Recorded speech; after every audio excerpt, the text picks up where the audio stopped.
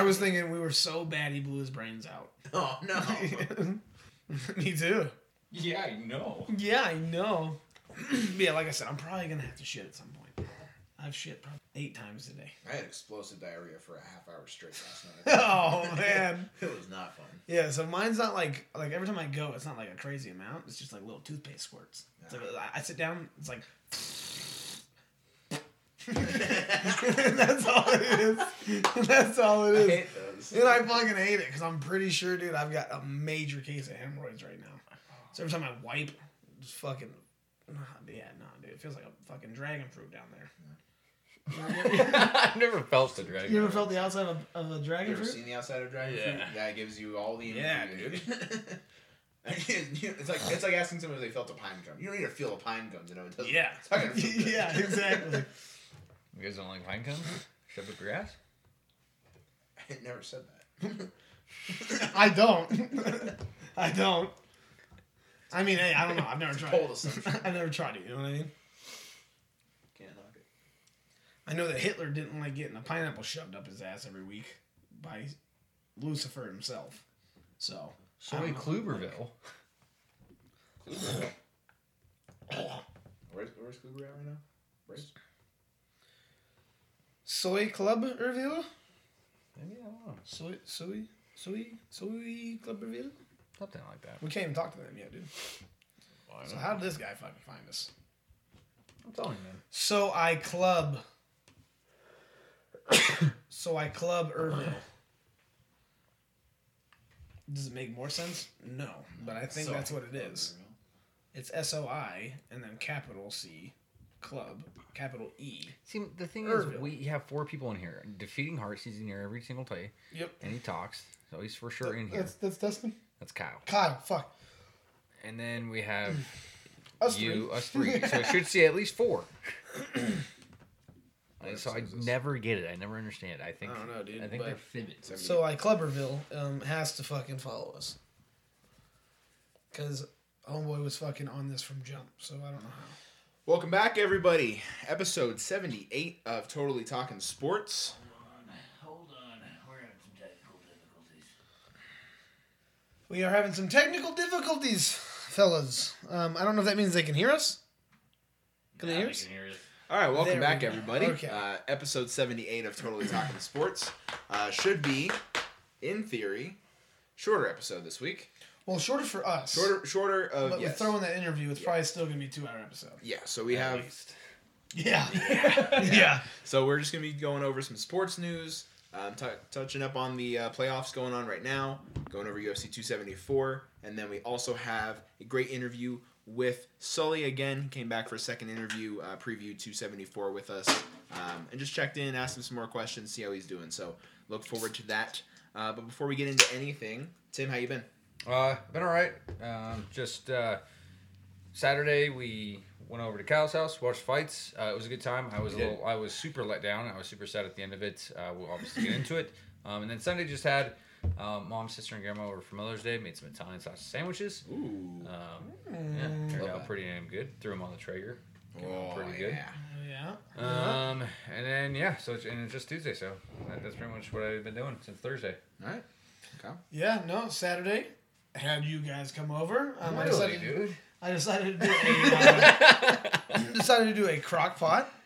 I made a pot roast, which I think is going to be the way that we start doing things for fight nights, because, Very efficient. oh my God, dude. Just beep, Yeah, dude, just throw come it on back a in 8 plate. hours. Just throw it on a plate and then just hunker down some pot roast for sure, man. Oh, no, yeah, I was going to get to that. So, hey, pot roast, you can take out the meat and the veggies and then use the remaining juice, mix it with some cornstarch, make like a gravy out of it, and then pour it over the meat and veggies. Eat it on a plate. But some people have it like a soup almost, like a stew. And then usually you put it in a bowl, So I set out 6 bowls and some plates just put bread on. And Tim goes, "You really sure you want me to eat this over there?" And he's got pot roast soup on a plate. And I was like, "What the fuck are you doing, dude?" And he goes, "You know what, fuck, I was going to eat it in the kitchen." Didn't spill a drop, so I appreciate it. But yeah, no, dude, yeah, it's just so efficient, dude. I started at 10 in the morning, and then boom, slow cook for 8 hours. Yep. Dinner was ready when everybody got over. Usually I'm fucking on the grill, or I'm trying to You're like missing prelims. Yeah, I'm cutting up lettuce. I'm doing something to get everything set up. So I think that is the way to go. Sunday, brought out a little bit of the Chef Ramsay in me as well. So my mom, I made Korean like sweet chili chicken one time, and I told her, I was like, hey, it's really good. I'm going to make it for you. And so she wanted that for Mother's Day, and I told Amanda about it. She's like, well, my mom doesn't really like that kind of food. She doesn't like white rice, stuff like that. I was like, all right, fucking improvise. So I also made a second dinner, which was garlic lemon rosemary chicken with potatoes and mushrooms. Jesus. Came out fantastic, dude. I'm a very anxious cook, right? Oh, yeah. I'm very paranoid of like, For sure. fuck, what if it turns out like shit and all that, and then trying to time everything. Well, through the chaos, everything finished off perfectly, and dinner was a success. So we had Amanda's parents come over to my parents' house. We had a little bash. My uncle was there. My sister was there. Everything was really good, really nice, relaxed. And then other than that, just working, dude. Yeah, just working. What about you, Logan? So on Saturday, I went to your house. No way. Wait, you... Oh, yeah, that's right. You were there. You were there. Yeah, so we all watched fights, obviously. And then Sunday, Mother's Day, went over to Brittany's dad's house. Had breakfast with her dad, her stepmom, brother. Family get together for some nice breakfast. And then we went and watched... Breakfast. Then we went and watched Doctor Strange afterwards. So that was good. It's a good time. Lots going on in the movie, so it's fantastic. Brittany hates that I try to tell her everything that's happening. And afterwards I'm like, whoa, but this is what everything means. She's like, I don't care. I thought it was good. Yeah. Just shut up. No, she thought it was bad. Wait, that's the newest one that just came out? The multiverse, whatever? You thought it was good though. That was pretty good. I wasn't in love with it, but I thought it was pretty good. Okay. Really? Yeah. Okay, so I've heard literally nothing but fantastic things. I thought it was good, but it was also a lot of I'm not in love with Doctor Strange, so that's also part of it. Okay. But it was a good movie. It was a good movie. It set up a lot of stuff. They're gonna go places with it. So. Well, I'm happy you said that because I had somebody post on my Facebook that it was hands down. They said no competition, no argument, the greatest Marvel movie that they've made up to this point. Yeah, so that's false because Infinity War exists. Yeah. That's literally what I thought. I was like, I don't know how you fucking. They made a movie with all of them. Yeah, they're setting up. Where they all came back from the dead. Yeah, they're probably setting up a movie with all of this from everything I've seen. That's gonna. I don't want spoilers, dude. Be Shut equivalent. up. Okay. Yeah, dude. But anyways, I'm kidding. it was a good Sunday, and then I've just been working pretty slow this week, so that's always nice. Got to go in early tomorrow. I got to go in on Saturday too, so that should be fun after Friday night. Yeah, no, it's gonna be rough for you. Yeah. But we'll see. But yeah, so I've been Just good. Uber to work. Yeah, just Uber home. No. Yeah. Pretty cheap. Very inefficient. Yeah, dude. No, Ubers are cheap nowadays. Yeah, I know, all the way out to Sparks. Yeah, but it's been good. So, what? Fuck. All right, let's jump into some sports news we did not know we cared about. All right, guys. This week, kicking Hold on. off. Time out. Early boom to Kyle.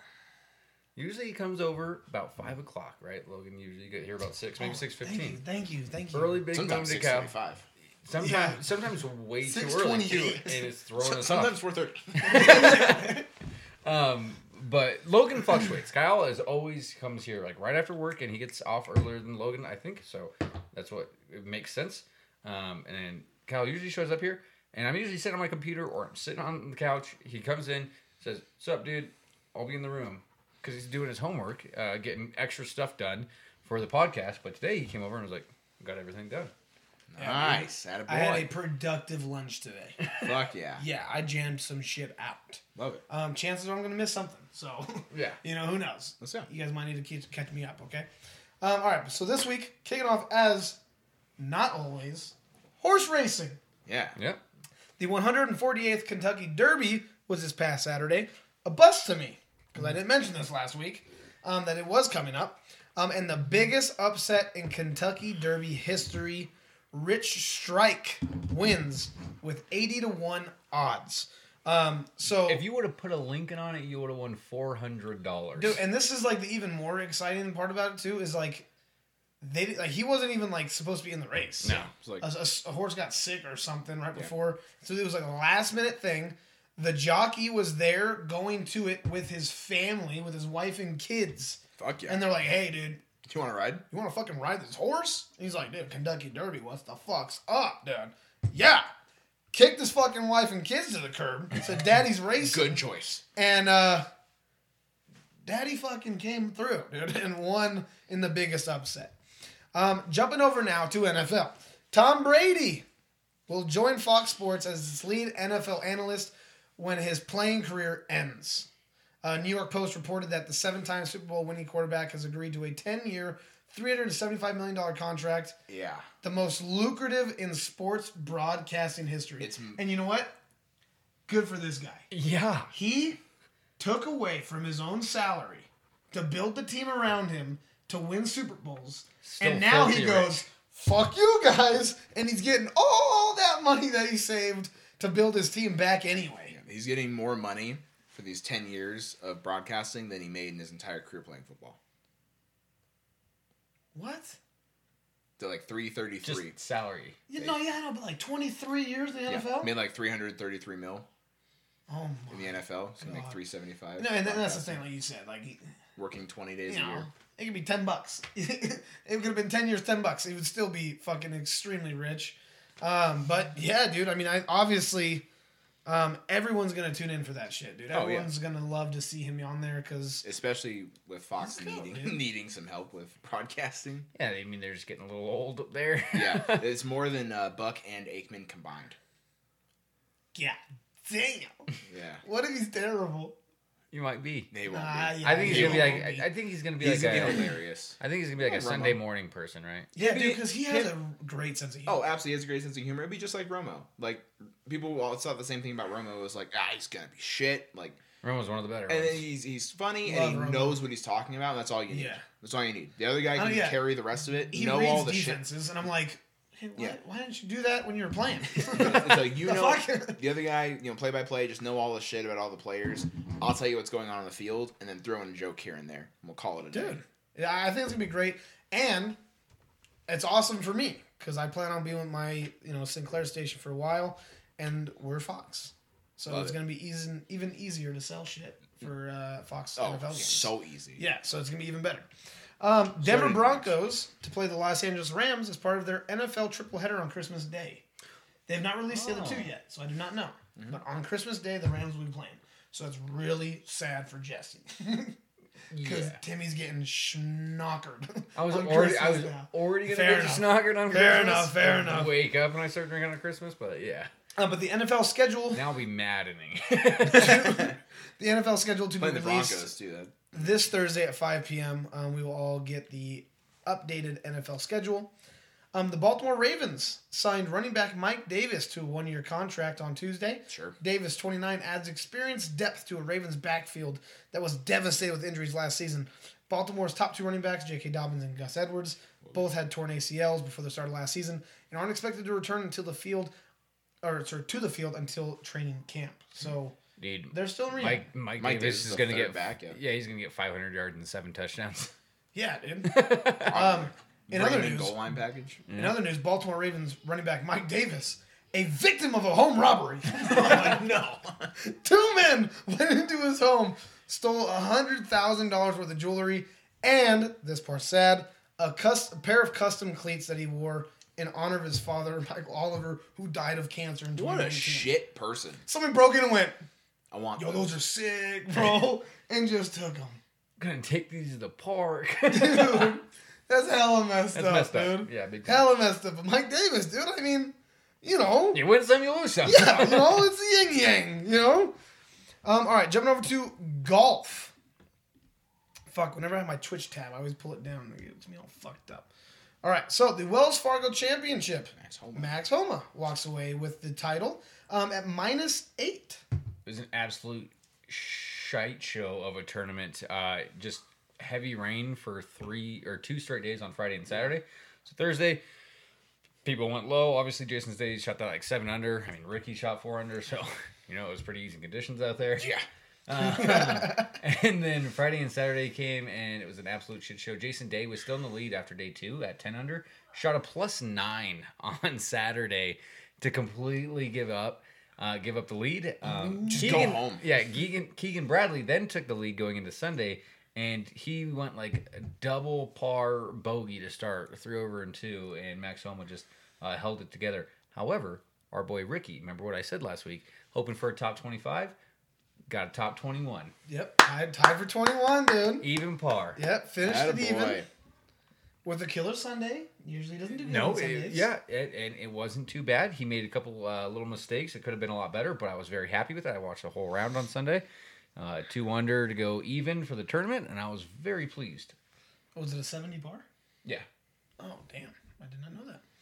But yeah, so Max Homa walks away with a 1.62 mil in earnings. And then Matt Fitzpatrick, Cameron Young, and Keegan Bradley all tied for second, walking away with 681,000 each. So how does that work? So do they just go the 4th place, 3rd place, and 2nd place purse all together and divide it by 3 equally?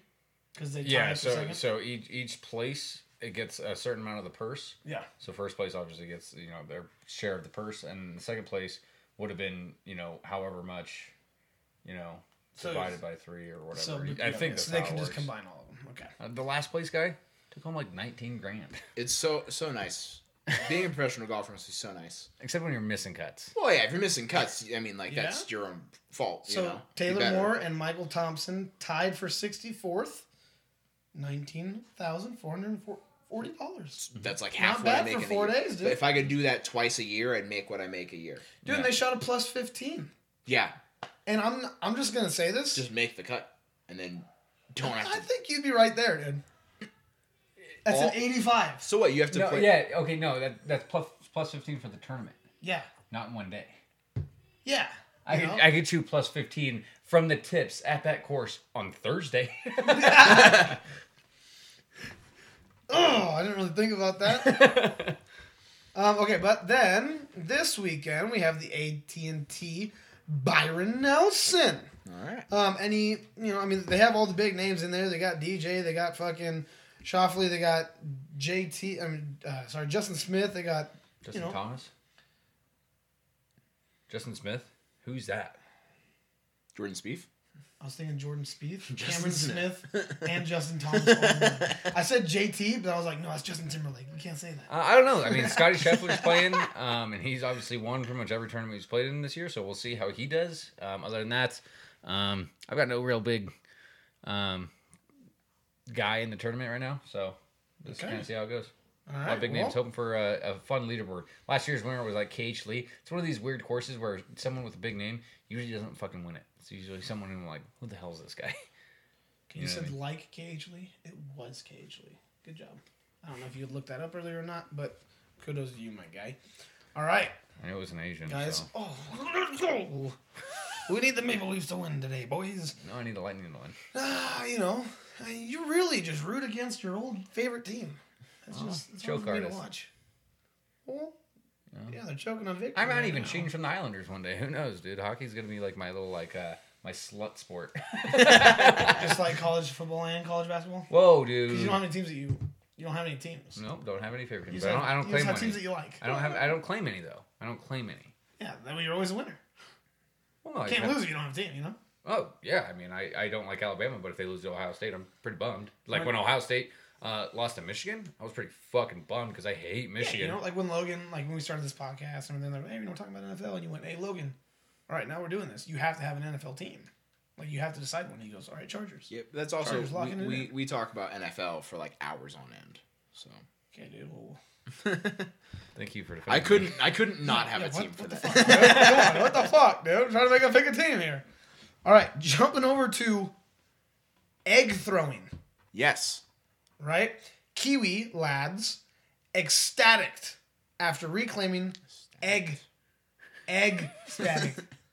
Egg static. You also threw No, ED at the end there. You but- keep doing it. Ecstatic. Stop doing that. Ecstatic. There you go.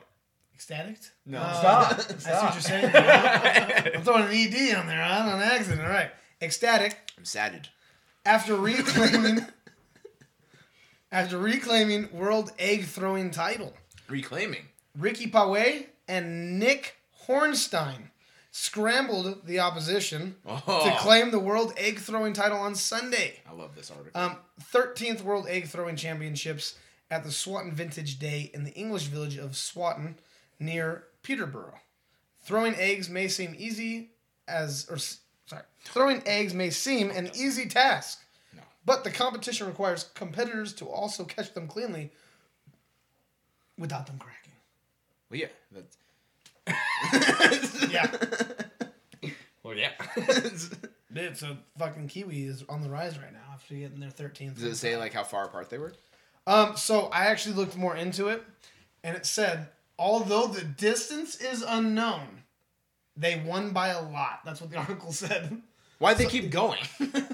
If you already won. Hey, dude, Well, maybe I try to break think- world records. I think But they then kept they- passing each other But then by they 1 weren't- foot. But then they weren't keeping distance. So how would you know what how close you were to the world record? Well, I think they went, hey, all right, 1 foot. All right, take a step back. All right, take a step back. And they went, dude, let's just fucking end this, dude. I want to go drink. Take 50 steps. Yeah, and just fucking just went back and just yucked it. And then he's like, and then they won, dude. So, shout out to the Kiwis, dude. All right, jumping over to MLB. They all have to use the same style. Brand of eggs. Yeah. Everyone's best, probably. Well, I don't know. Like, could I use Maybe it comes from like a eggs? local farm. Could I use like a duck egg that's a little bit thicker of a shell? This is a fucking Use an ostrich ostrich egg. egg? Yeah. Throwing a football. Fucking hits the ground, just rolls. Oh, I got it. Didn't crack. All right, jumping over to MLB. Minor league players. MLB reached settlement in a minimum wage lawsuit.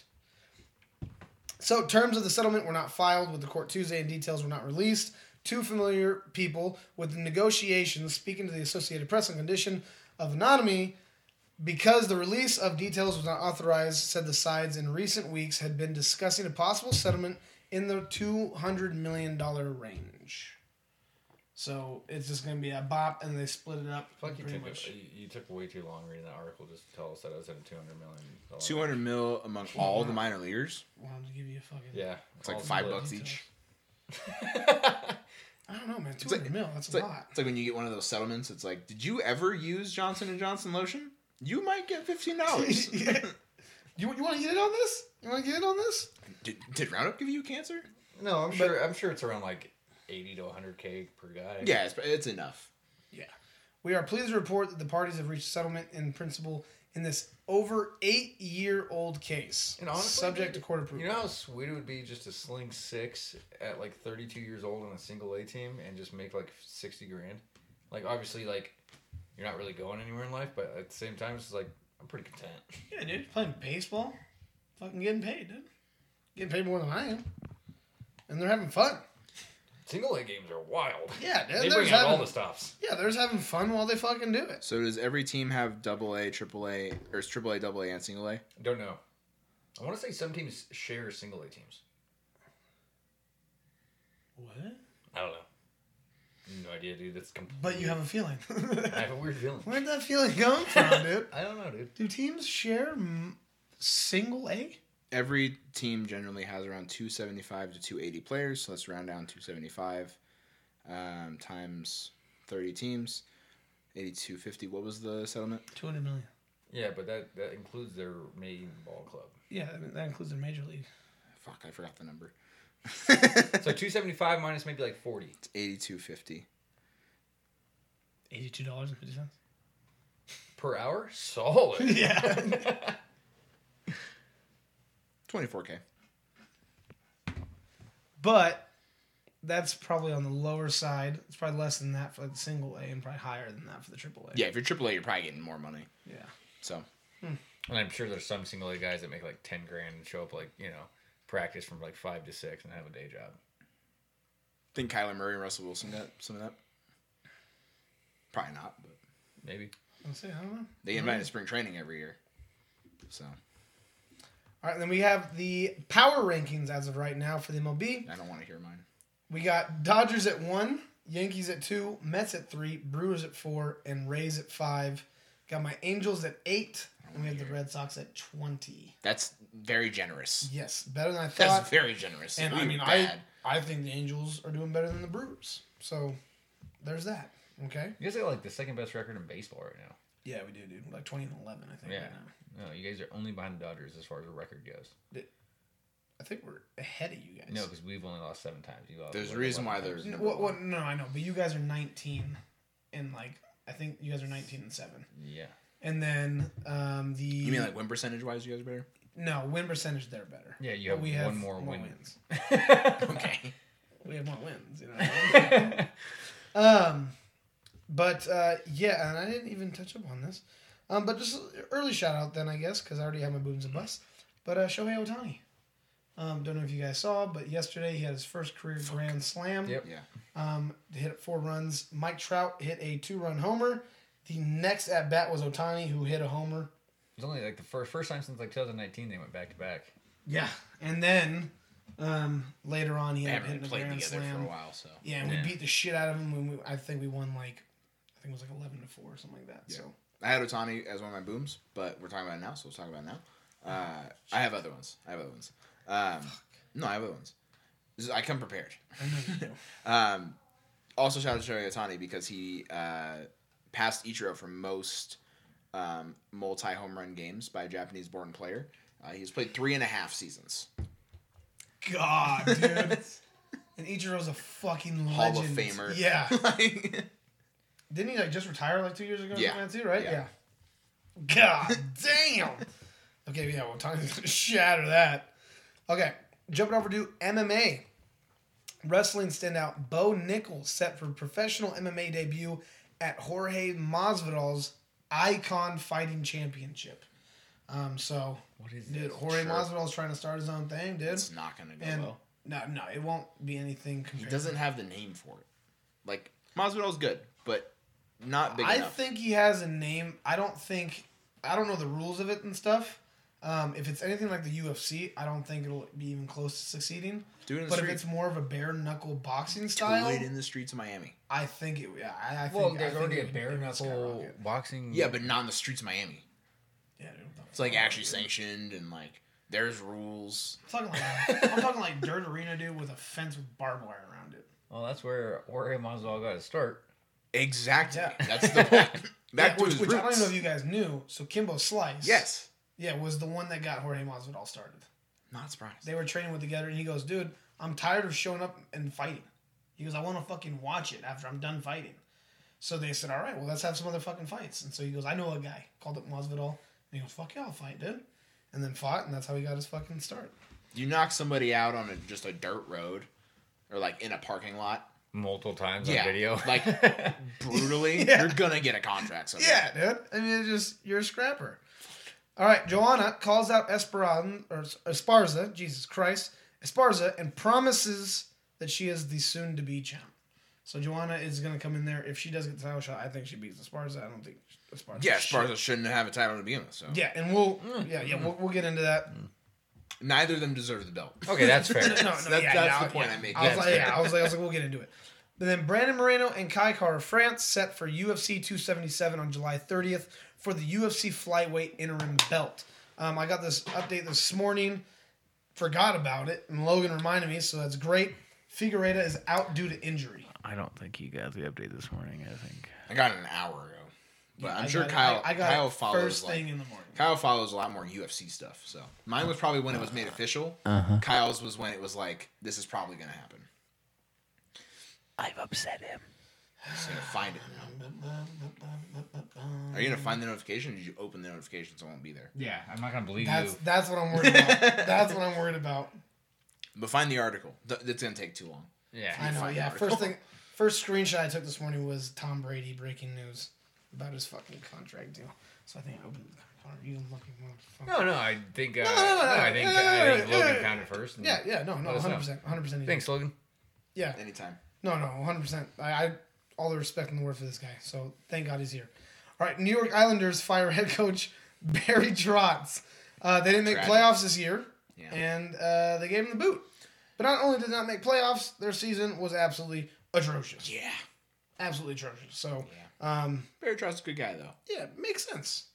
Makes sense. I like Barry Trotz. I thought and honestly, I don't know, dude. The last 2 seasons, yeah, they got red hot in the playoffs, but their seasons weren't really that good. No, they they- came in as an yeah. underdog, and then they're just beating 2 teams in the playoffs. Everyone's like, "Oh shit!" So I mean, I don't know. I think it makes sense because they have some work to do. All right, and then the draft lottery was today. So the Montreal Canadiens, For the NHL. as expected. Well, yeah. So we're talking about hockey. Fuck, I forgot you said that already. Almost wins the Stanley Cup, then goes in next year and gets the number 1 overall pick. Yeah, had the worst record. They came in with the best odds, 18.5%, to be able to get that first number 1 overall pick, and that's exactly what they got.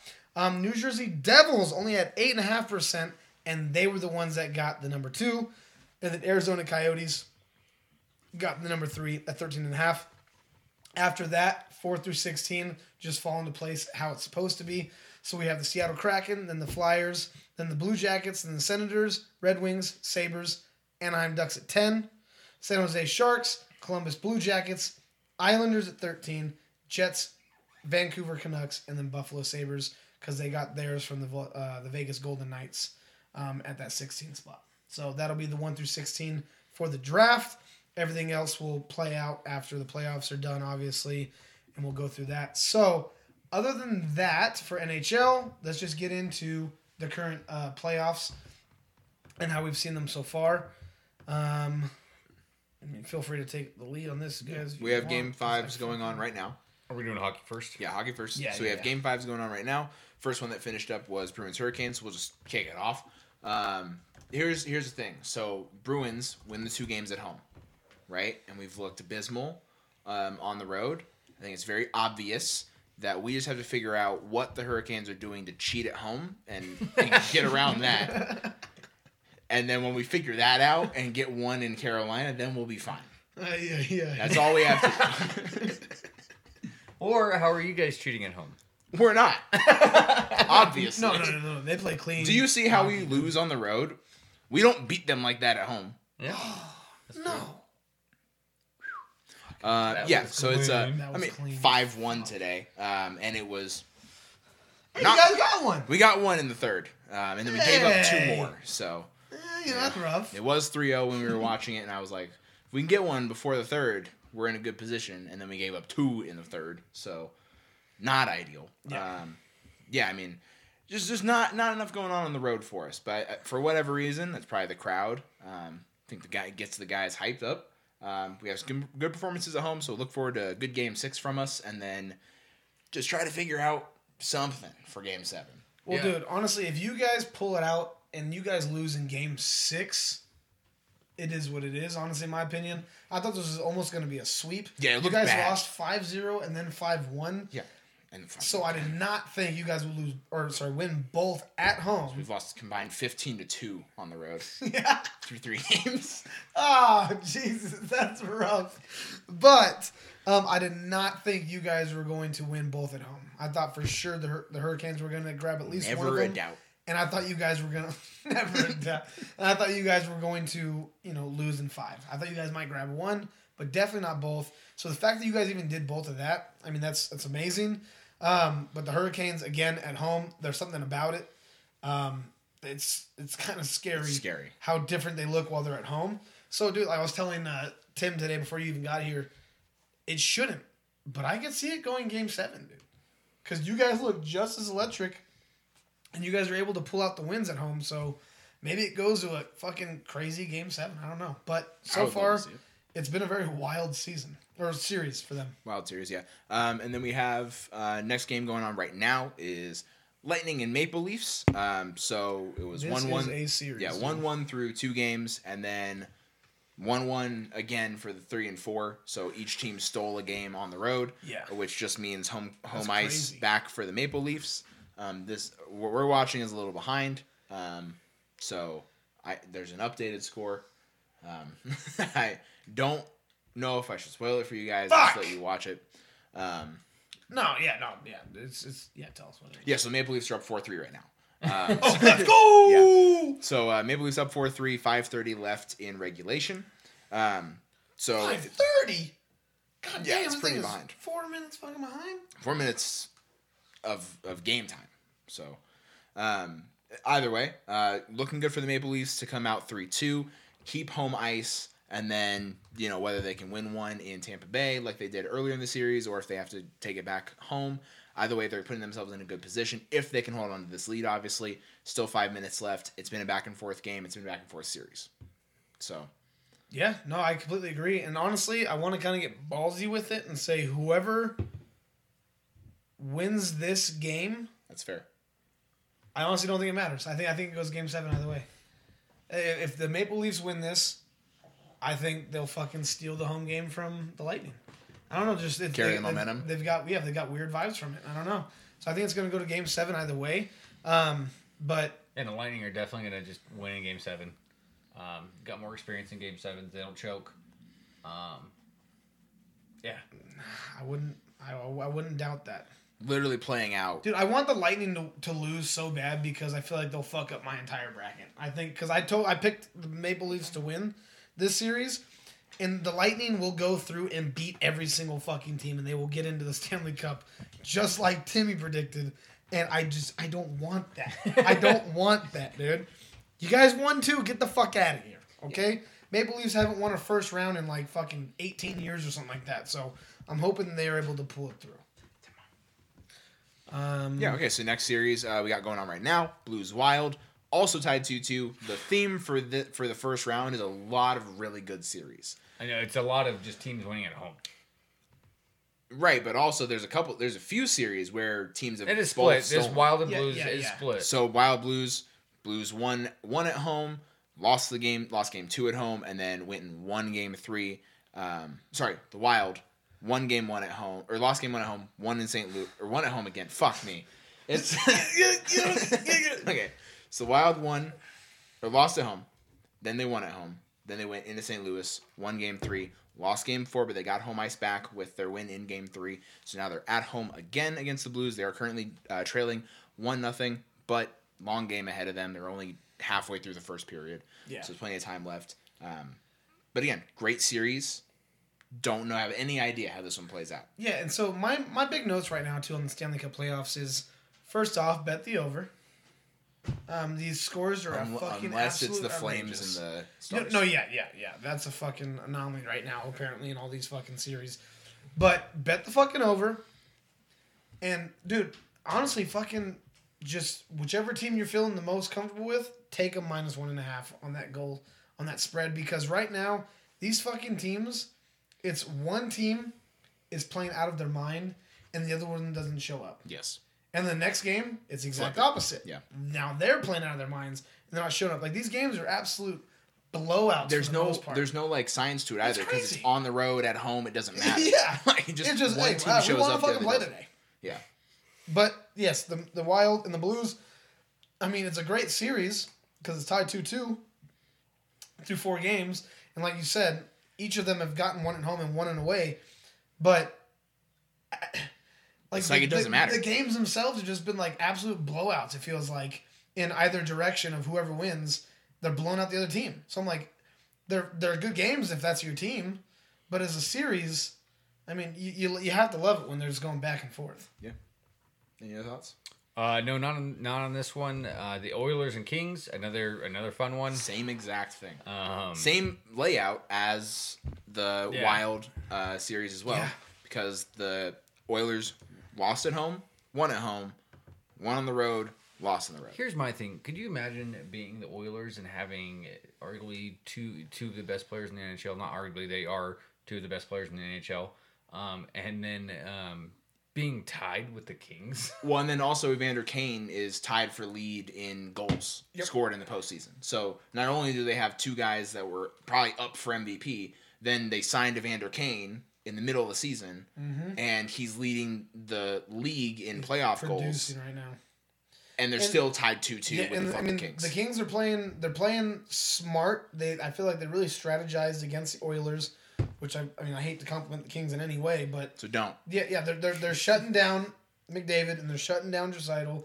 Make and someone else it's beat leaving the other room for Evander Kane now, who's showing up when he needs to. And dude, this series is so frustrating because I want the fucking Kings to lose so bad. I like the Oilers a lot. I don't care if they. Well, I don't. They play the winner of the Flames and the Stars, so I want them to beat them too. But I just don't want the Kings to win. and we'll get into it later because I have the Kings as one of my busts, but another reason why I want them to lose. But this series, again, has been absolutely crazy.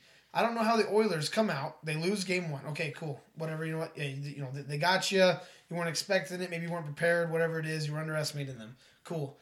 Game 2, you beat them like 6-1. And then game 3, you end up beating them like fucking 7-2. It's like you beat the absolute shit out of them. And then you lose game 4. I'm like, I just don't understand. It's the Oilers, though. Yeah, they're so hot and cold. Show up for some You know? games. That's why they didn't finish with the best record. They should have, on paper, finished with the best record in hockey. I agree. And in reality, they didn't. They finished 7 points behind the Flames in the Pacific. So it's like that's 3.5 games. Yeah. So that's because they're so hot and cold. But if they could get it together and figure it out for a stretch of the season, even if they got hot at the end or hot in the middle, that would have done them so much more or so many more favors. But they're just hot and cold on any given night. And the Kings are like the Lightning, where the Kings have so much playoff experience, and it wasn't like this. So they had a very long dry spell in between their Stanley Cup wins, but when they got that fucking win, they ended up winning. I think 2 within like a 3 or 4 year span, and they were just always one of the most dominant teams. And it was specifically with the playoffs. They didn't come in with the best record, but they were just able to clutch game 7s. They were able to upset the favorites. They were able to do what it took to move on. And it's the same thing with the fucking Lightning. And so I'm hoping the Oilers, again for the same reason, are able to take them out because the Kings can be just a deadly threat in the playoffs. Absolutely. And Jonathan Quick coming into, aging like fine wine, had another shutout in game 4 after they gave up 6 and then 8 in back-to-back games against the Oilers for him to then show up and get a shutout on a 4-0 win. It's ridiculous. I mean, it proves hurts the Oilers. Oh, absolutely, and it proves your point of like they have that playoff experience. They have vets on that team that have been there before. They can stay calm, cool, and collected. Yeah. So then we'll move on to the games tomorrow because that is all the games for today for the first set of the first round. The other half start off with Penguins and Rangers, and it looks like game 2 was just a fluke. I might be a Penguins fan. Yeah, they're fun. God fucking damn it, dude. God fucking damn it. Especially these last 2 games. The 2 games at home for them. So obviously they still won on the road, which is ideal, especially when you're the lower seeded team. And then you can get your 2 at home. And they got their 2 at home in dominant fashion. Fucking Yeah, it Penguins, wasn't even man. close. Yeah, so even if they drop tonight, I expect them fully to just take care of business at home ice again. And get it in 6. They're fun. But right now it looks like they'll take it in 5 with how they looked the last 2 games. So I texted my buddy, right? He's a Rangers fan. And I was like, dude, listen, right? I'm okay looking like a fucking retard being a Ducks fan, okay? But I hyped you guys up so much. Now you guys are making me look double stupid. And he goes, how do you think I feel? Yeah. And I was like, I mean, fair enough. It's your team that's losing right now. But again, like that game 1 was the triple overtime. And I was like, holy shit, look at this series. And then the Rangers came in to win game 2. And I was like, all right, here we go. Even. And then the fucking Penguins just bitch slapped the shit out of the Rangers the last 2 games. When they went home, it was a different series. Dude, Pittsburgh gets wild for their teams, man. I understand that. Yeah. The Steelers, Penguins, not the Pirates, but Yeah. I'm sure the fans are diehard, but we just never see them. There's 4 of them. Because I never Tanner's watched. one. Yeah. I don't think I've ever watched a Pirates game in my entire Not since McCutcheon played there. Yeah, that's fair. Yeah. That's fair. They still weren't good when he was there. No, but he was at least McCutcheon. No, was there. he was great. Yeah. But they sucked. Yeah. So that's the Penguins Rangers series. Move on to the next game in the day. Panthers suck, dude. Yeah. Well, they got game 4 Good for them. in overtime, right? Yeah. So good for them. I would like to think that the I think Capitals. it's the Caps, just like the thing with Kyle was saying with the Kings. I think the Caps just have more experience in the playoffs. Maybe the Panthers don't really. Panthers got like 1 or 2 guys, but When I look at the series, though, and the results of the games, I'm like, it looks so dead even because they both have won a game, that was a blowout, and then they won a game that was pretty close. Yeah. So I'm like, it's through 2-2, and on paper, as far as like goals allowed, goals for, it's pretty fucking close. Well, and the Panthers and the Capitals too in their last game, the Panthers were down, I think 3-1 or 4-1 or whatever, and were able to come back and tie it and send it into overtime and then win it in overtime. I think they ended up winning 3-2. 3-2. Yeah, they ended up winning 3-2. So, I mean, the Panthers, dude, they won the President's Trophy, right? They have the best record in NHL throughout this entire season. The only time, there's only been, I think, 6 teams to ever win the President's Cup and win the Stanley Cup. The last time that somebody did it was, I think it was the, oh, fuck. I know the Rangers did it in 94, because that was the year I was born. All right, same as you. So I know the Rangers did it. But the most recent team was the Blackhawks. 2012, Fuck, 2015. I knew it was, okay, yeah. So the You knew that. Blackhawks Why did didn't you say it? it. I didn't know if it was them, the Lightning, or the Golden Knights. Oh, okay. But the Golden Knights have won the Stanley Cup. Yeah. So that Yeah. that So goes just don't out. say that you knew it, and then if you didn't know it, you know. No, but like I did know it, you know what I mean? Yeah. You know, you can know something and forget it. You know what I mean? Well, then you wouldn't know it anymore. But you still know it, you know? No. Someone says it and you go, oh, yeah, I knew that. Yeah. So since 85-86, President's Trophy winners have won the Stanley Cup 8 times. 8 times. President's Trophy Cup winners have lost in the first round 7 times. Oh, god damn. So that's not a good look. It's not amazing. So, I mean, best record sometimes gets you the whole thing and sometimes gets you bounced early. So we will have to Almost a see. 50-50 chance. Especially with how the series is playing out, it doesn't look like if they make it past first round, they'll make it very far after that. Yeah, so, I mean, obviously, right? The Panthers are going back home for Game 5. They need to win this.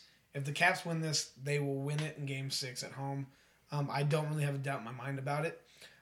Something I was not expecting is fucking Ovechkin he's playing phenomenal hockey right now. At such an old age, he's playing absolutely phenomenal hockey in the playoffs. So that's given the Panthers a better run for their money. I still have hope that the Panthers take it in 6. We're all struggling. I had to burp. Well, Kyle and I, you haven't struggled yet. Yeah, no. So I still think Panthers take it in 6. Yeah. All right, and then we have Stars Flames still going on. Yeah, we'll talk about the other series real quick. Avalanche went Avs ahead and beat the just shit out of sweep the Predators. The Preds. Didn't trail at all through the first 3 games, and then they were trailing by like 2 in Game 4, and then came back and won by 2. Got a little nervous. So got a little nervous they were going to drop a game. Well, yeah, I wanted to sweep. Yeah. It was 3-1 early in the second, and then they're like, no. Oh, we'll start trying now. 3-2, and then it was like 5-3 at the end of the third. It was like, all right. Yeah. Well, yeah. So that's Avalanche though, just like the Leafs do. They know how to choke. So I was like, I want them to go just undefeated through the playoff. Okay. It'll make me feel good. Yeah, so they're going to get a rest, it looks like, because there's not very many other series that look like they're going to wrap up very they're all soon. fucking going to Game 6 or 7. Yeah, so it looks like every other series except for the Penguins is going to have to go 6. Yeah, and they're playing the winner of the Wild and Blues, which I could easily see Cold going goes Game 7. 7. And then you're fresh and rested, and it's probably going to help them a lot. So good look for the Avalanche, and then we'll look Stars Flames, which, God, there's no offense, but it is a great fucking series. It is. It's a very good series. I mean, I don't know for sure. Is it 4 shutouts? Or is it 3 shutouts? 2 shutouts. Oh, it's only 2? So 1-0 for the 1-0 for the Flames in Game 1, 2-0 for the Stars in Game 2, 4-2 for the Stars in Calgary for Game 3, at home in Game 3, and then they lost 4-1 at home in Game 4. So almost got shut out. But, yeah. so I mean, it's a great back and forth kind of a series. Again, one of those other series where you get a game at home, you get a game on the road, and then you're back for Game 5. It's one of those series where I could give a fuck about the Calgary Flames or the Dallas I Stars. don't care either. So I Kyle have hates them both, so I hate them. I hope they. And I fucking hate the Kings. So it's. You just I want the really want the Oilers. Oilers to win. Yeah, get through 2 rounds for the Oilers, and Kyle will be happy. I don't care who wins this series. I really don't think it matters either. It's playing out the way I said I wanted it to. I wanted them to just beat the shit out of each other for 7 games. That's all I want. Yeah. And see what happens with the next round. Yep. So that's really all we have on that. But lowest scoring series Oh yeah, by hands far down. Yeah. of all these. I think their highest series. combined score is like 4, right? 5, 6. Sorry, 4-2. Game 3. 4-2. Yeah, but still, outside of that was a 1-0 and then a 2-0. Yeah. So it's like not a lot going on. I think for goals allowed, the Stars have number 1 for goalkeepers for goals allowed in the postseason, and then the Flames have number 2. So Makes sense. that's just how they're playing. So that's where we sit in NHL playoffs right now. Obviously, the Avalanche looking strong, Penguins looking pretty strong, and everything else is kind of up in the air. Yeah. So we'll have, especially the Penguins going up against a Rangers team that everyone expected the Rangers for this series. I feel like the Avalanche, everyone kind of expected take care of their business very easily. But I don't think very many people had the Penguins taking care of the Rangers as easily as they are. Nope. And then every other series is up for grabs, so we shall see. Yeah, no, and dude, as a hockey fan, I absolutely love it. I mean, you love to see sweeps when it's your team, but when you're just a fan, you want to fucking see every single series go Game 7, right? You just love the action-packed and the amount of drama that comes behind it and the rivalries and the feuds. Absolutely. All right, jumping over to NBA. Adrian Payne, former Michigan State star and 2014 first-round pick by the Atlanta Hawks, dead at 31. I couldn't find details as to how he died. So he was shot in a home robbery. Damn. Yeah, defending somebody or a couple people. It was to prevent a domestic dispute.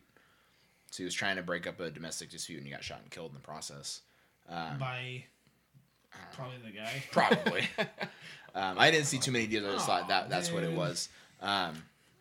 Yeah, and Adrian Payne is easily one of the just like best humans that ever played basketball.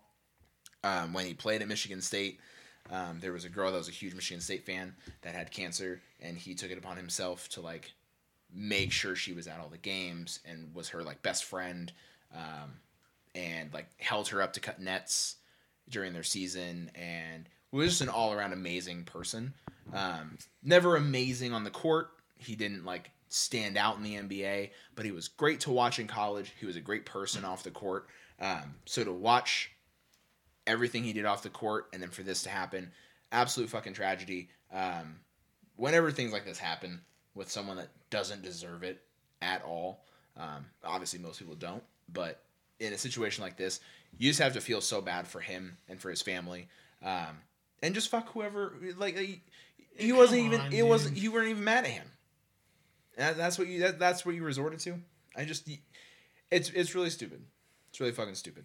So yeah, rest in peace, Adrian Payne, because he was a great fucking person. Yeah, no, that's absolutely heartbreaking. All right, so I don't have anything else for NBA news, so we'll jump into NBA playoffs. Yeah.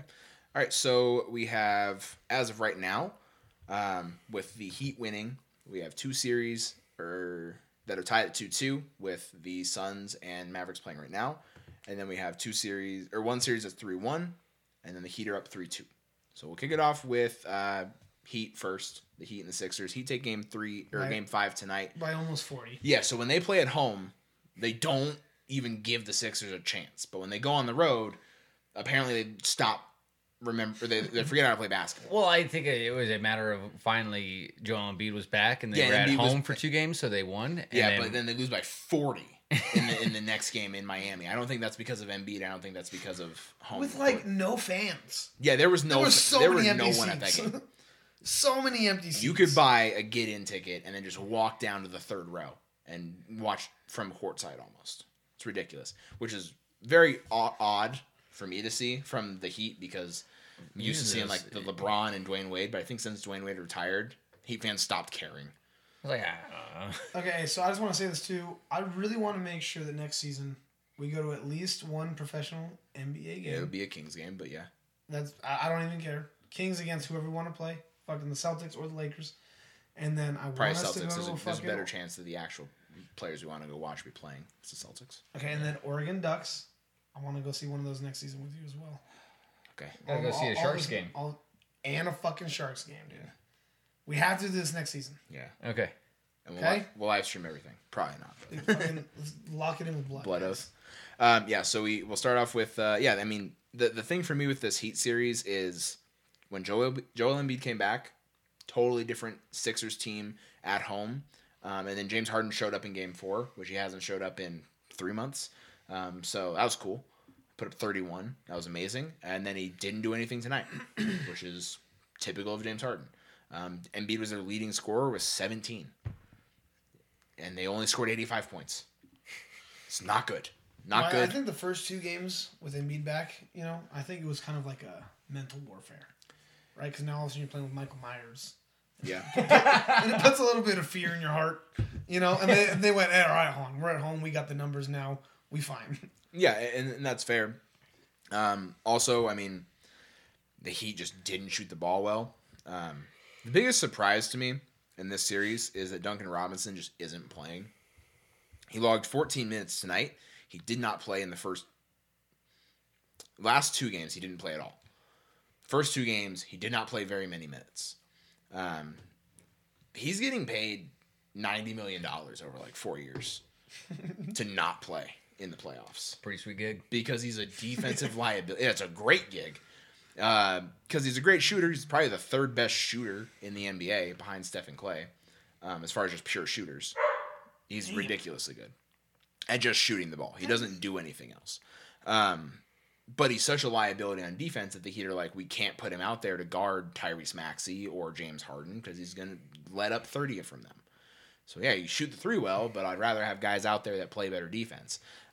Which is interesting because why'd you pay him that much money if all he does is shoot 3s? There's plenty of guys in the league that shoot only 3s and don't get paid that much money because that's all they can do. Yeah. But I think it's because he's 3rd best in the league and because he's young. So like we got to lock him up and hope that he stays. But they also have Tyler Hero, who is more of an all-around bucket and plays a little bit of defense. So it's very interesting with that all playing out. But the starters for the Heat absolutely went off tonight. Every one of their starters in double digits. 3 guys above 15. Bam had 12. And they're playing good defense, obviously. They only let up 85. At home, they're playing lockdown defense, which is amazing. That's great for them. And I don't think it's because of home court advantage. I just think they're more comfortable playing at home. Yeah. So I think the Philly home court is more of a bigger deal here. Have to see how the rest of the series plays out. I imagine it goes 7 with how games 3 and 4 looked.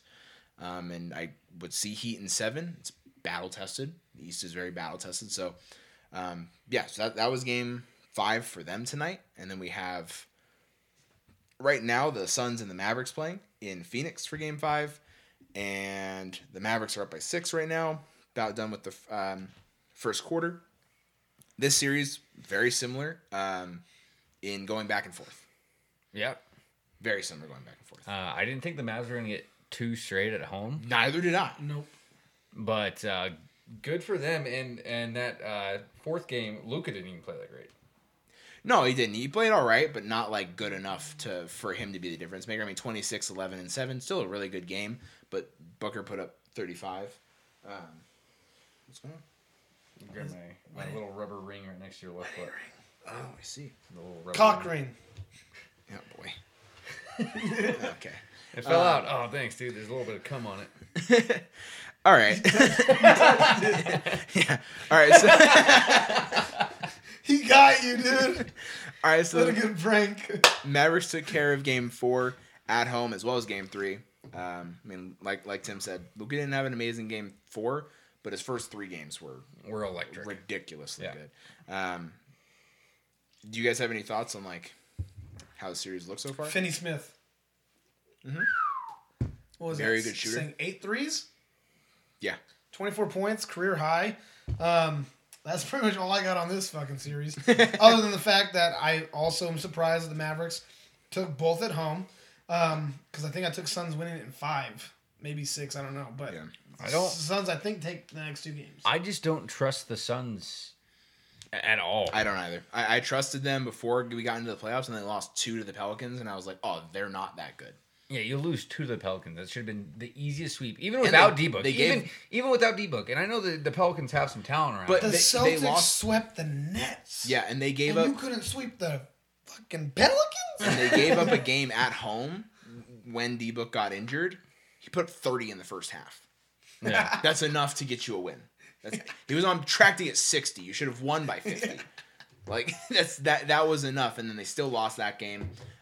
Took care of the rest of the series, obviously, and that's fine. But I just don't trust them. I don't trust them. They could definitely beat the Mavericks, no doubt. But I think once we get farther into it, the Suns are going to get bounced. I agree. I think they will finish off the Mavs, and then but when they, I think Golden State takes them out. yeah, they're gonna meet. Just They're gonna like I meet the thought. Warriors, and they don't have the playoff experience. I feel like. I mean, yeah, they went to the finals last Or year. the natural talent. I think Golden State has a more well-rounded natural talent team. No, I think so.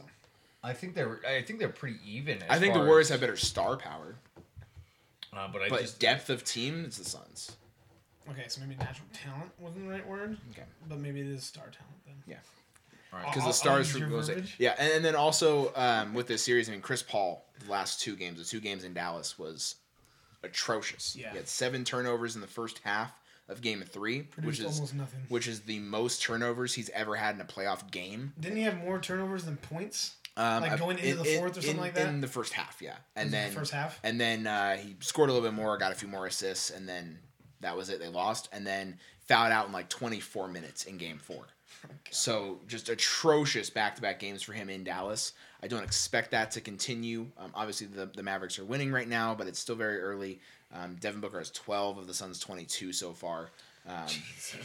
Luka has 11 of the Mavericks' 24. So it's going to be the same expectations that you think Luka and D-Book scoring back and forth. But if Chris Paul can have a better, rest of the game, or rest of the series, they'll be fine. If they start taking advantage of their size matchups with DeAndre Ayton, they should win this series in the next 2 games. Yeah. I don't know why they don't go to DeAndre Ayton more. They're like trying to take advantage of Luka and pick and roll. That's all they do.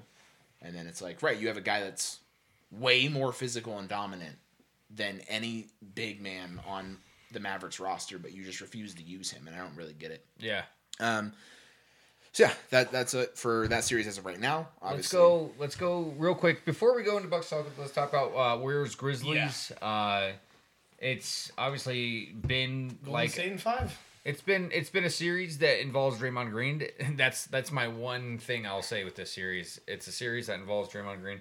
Obviously, what's the dude's name from the Grizzlies? Right.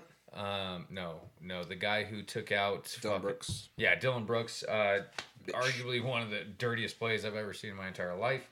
Pretty dirty. Huh? Pretty dirty. Yeah. Yeah, they have video of him going before he did it. But overall, I think the Warriors just get caught. I mean, they're just relying on Ja to just sit there and put up fucking 40. Yeah, and Ja's out for the rest of the series. So Yeah.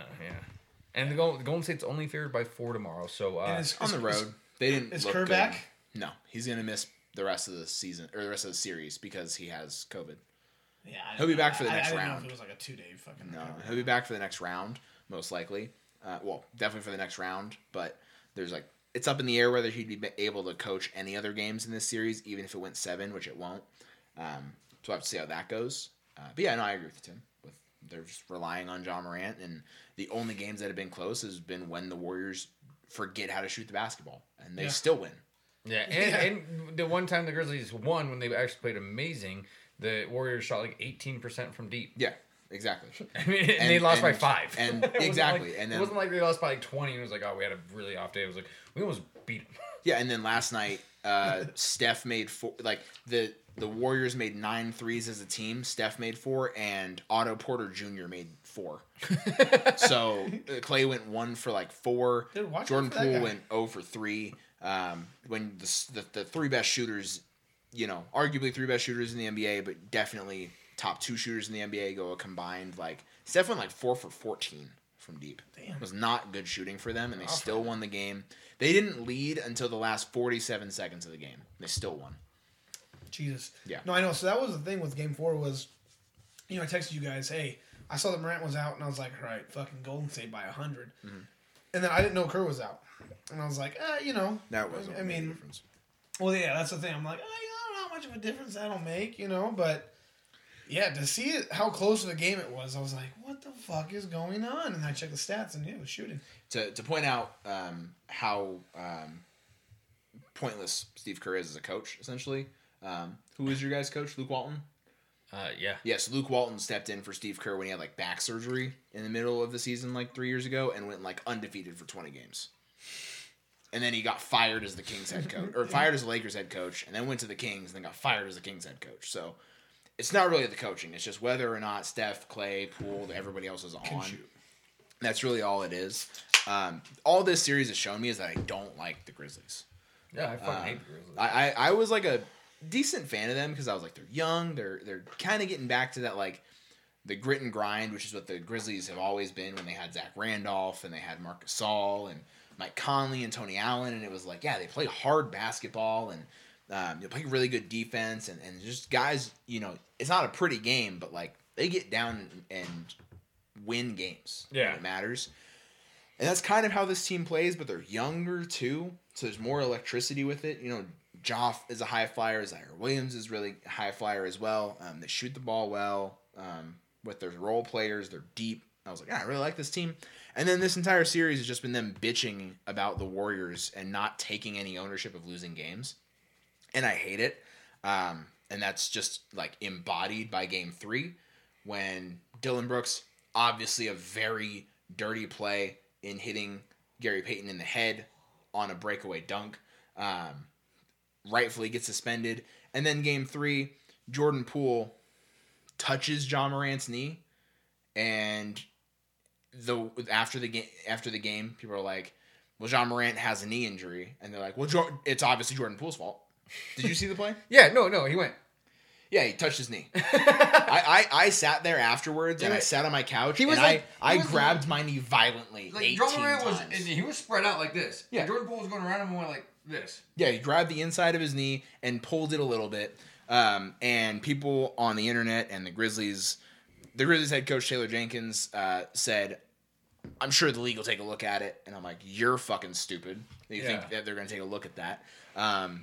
People on the internet were going crazy. Fake doctors on Twitter were talking about how that can cause ligament damage. And I was like, I literally grabbed my knee and pulled it like 80 times that night. And I'm just like, does it even like do anything? And I'm like, I'm just pulling like the skin on my knee. That's all I'm doing right now.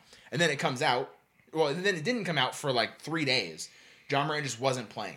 They didn't do any MRIs. They didn't do any tests. Yeah. They didn't do anything question-wise about what his injury could be.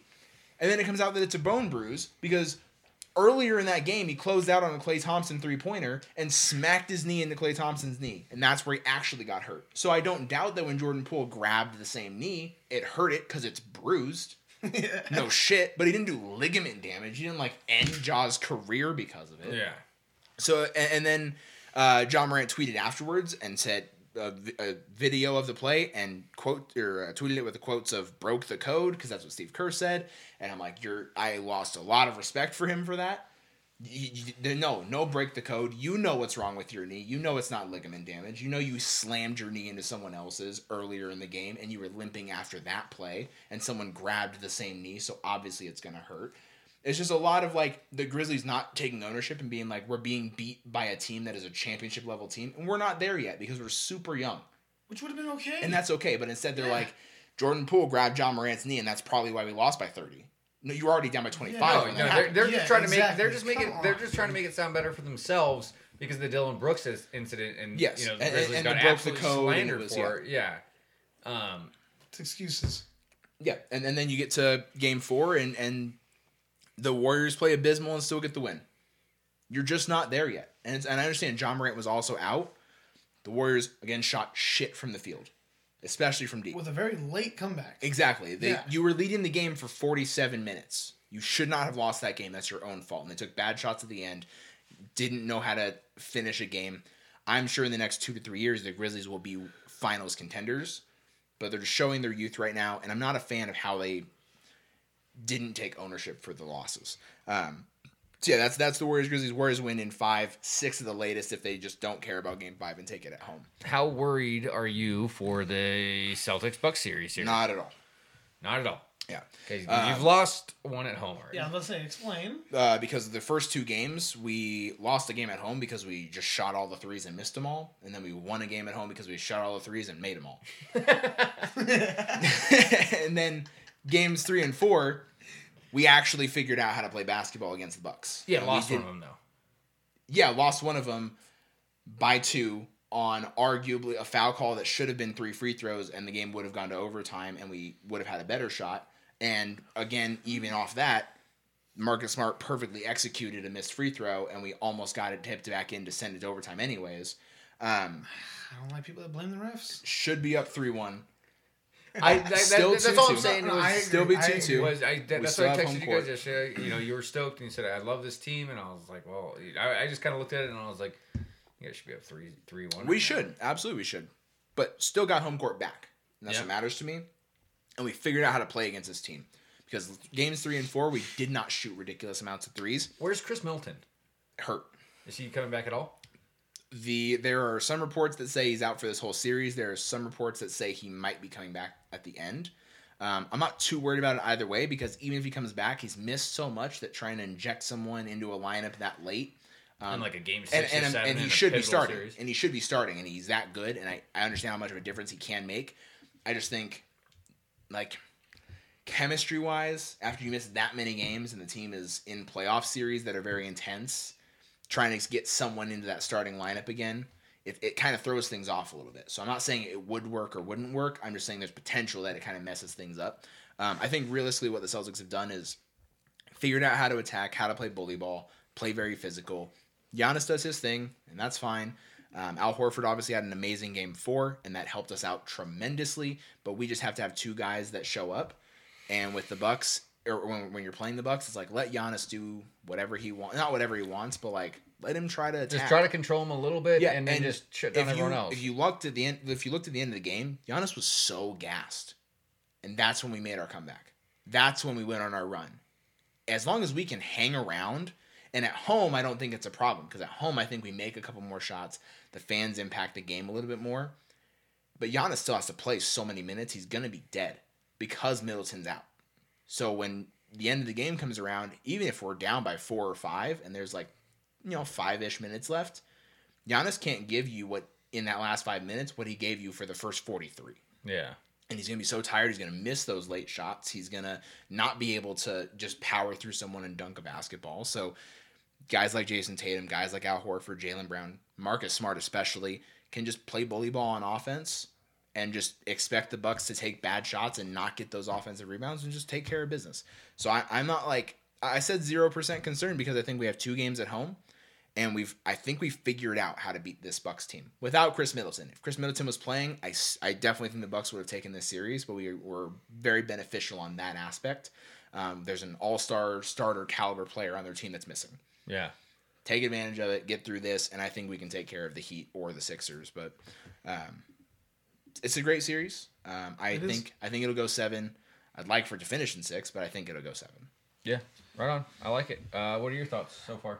No, I think Tatum played an amazing game 4. He led the team in rebounds, led the team in points, and just playing like the absolute MVP that he's supposed to be performing at. So right now, my Final Four is looking like it's going to be finishing the exact same way with the Suns, Golden State, Heat, and Celtics, which I think you have the same thing, or you have Mavericks. I forget if I have the Mavericks. I think you beat the took Suns. Mavericks. You did not have the Suns in your I think I might conference have. finals. I had the Clippers. Yeah. You had Clippers and I had Mavericks. Mavericks. I had, No, you had Clippers Warriors. oh yeah. because Clippers would have been against The Mavs at some point. No, well, no because he had Clippers would have been against the Grizzlies. I thought is how we had projected it. Was And he had the Grizzlies or Warriors? Clippers at 7, beating the Grizzlies, and then he took Clippers beating the Warriors. I'm pretty Did sure.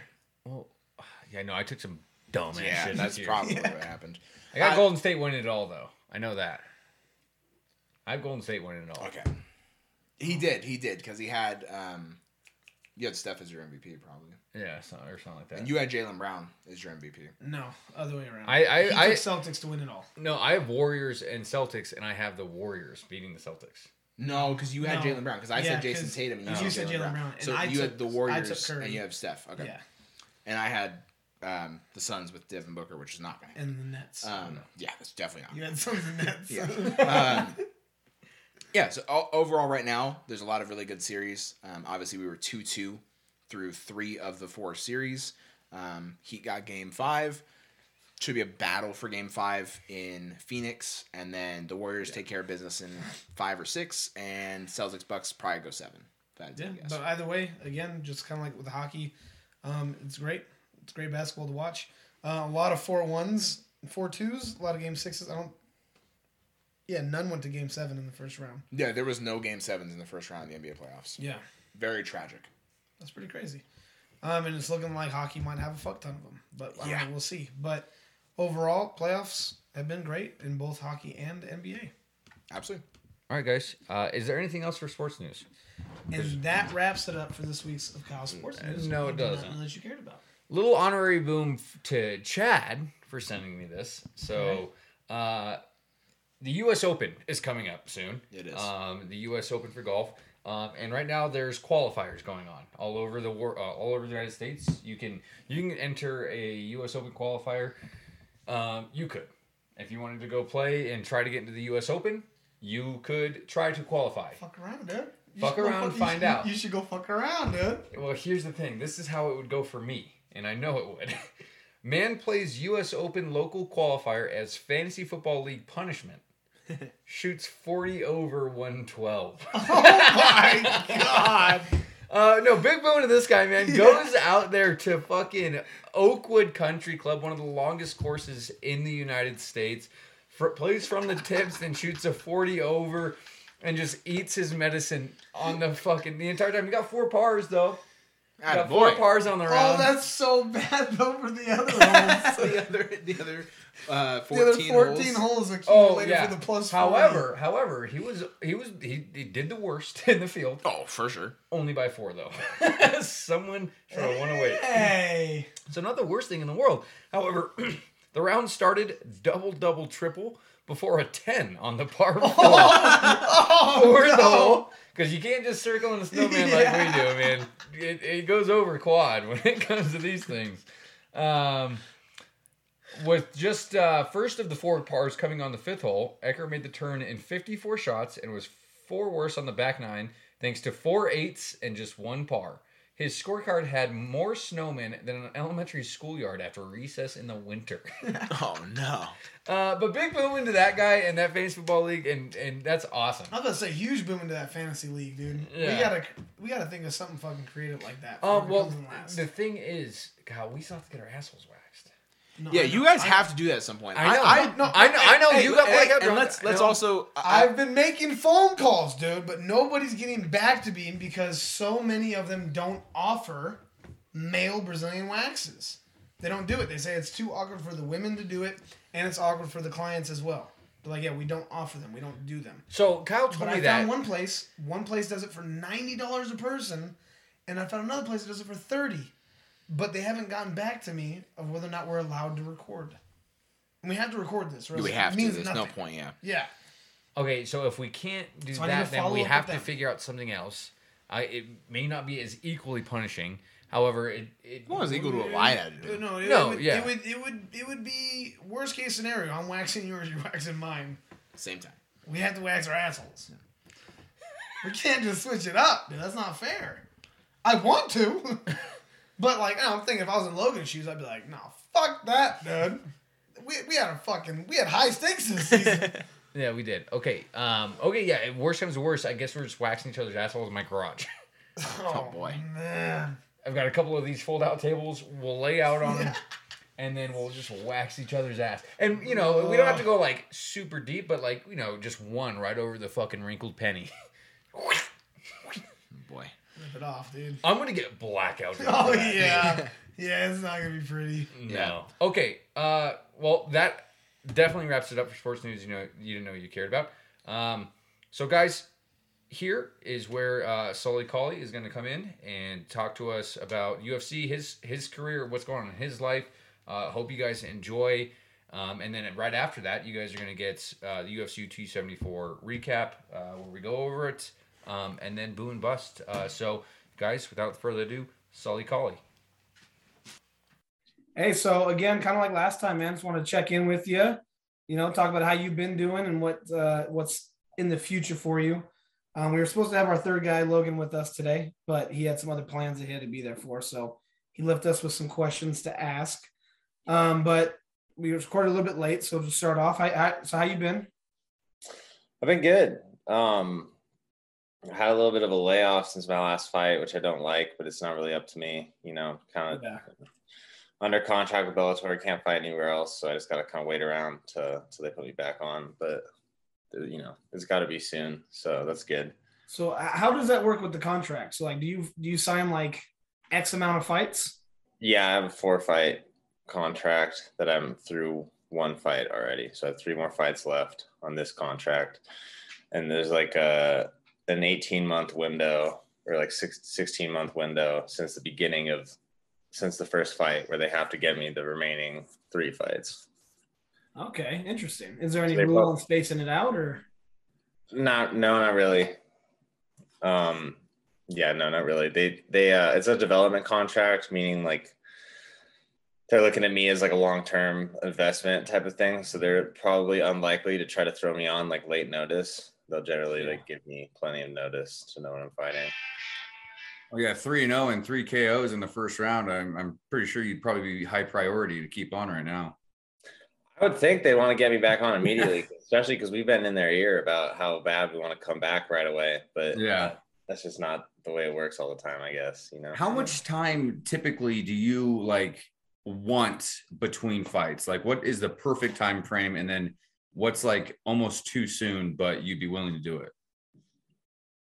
Well, if I like finish a guy in the first round, I mean, I would fight weeks later. So you're always ready to fight weeks later. yeah, because right now, I don't know, you don't really last past the first round. Yeah, I mean, well, that's not gonna continue like that forever. You're right. The level of competition increases, but I mean, yeah, like at this stage of my life, like I don't have kids, like I don't do anything else. I mean, I work a couple side jobs, but all I do is fight. So like, I want to fight as much as possible, you know. So I mean, like ideally, I think like a 2-month training camp, 8-week training camp, fight, a month off, and then right back into a 2-month training camp, and then another fight. Like if I could just do that consistently, I would be really happy with that. So ideally, you'd want to fight 4 times a year, ideally.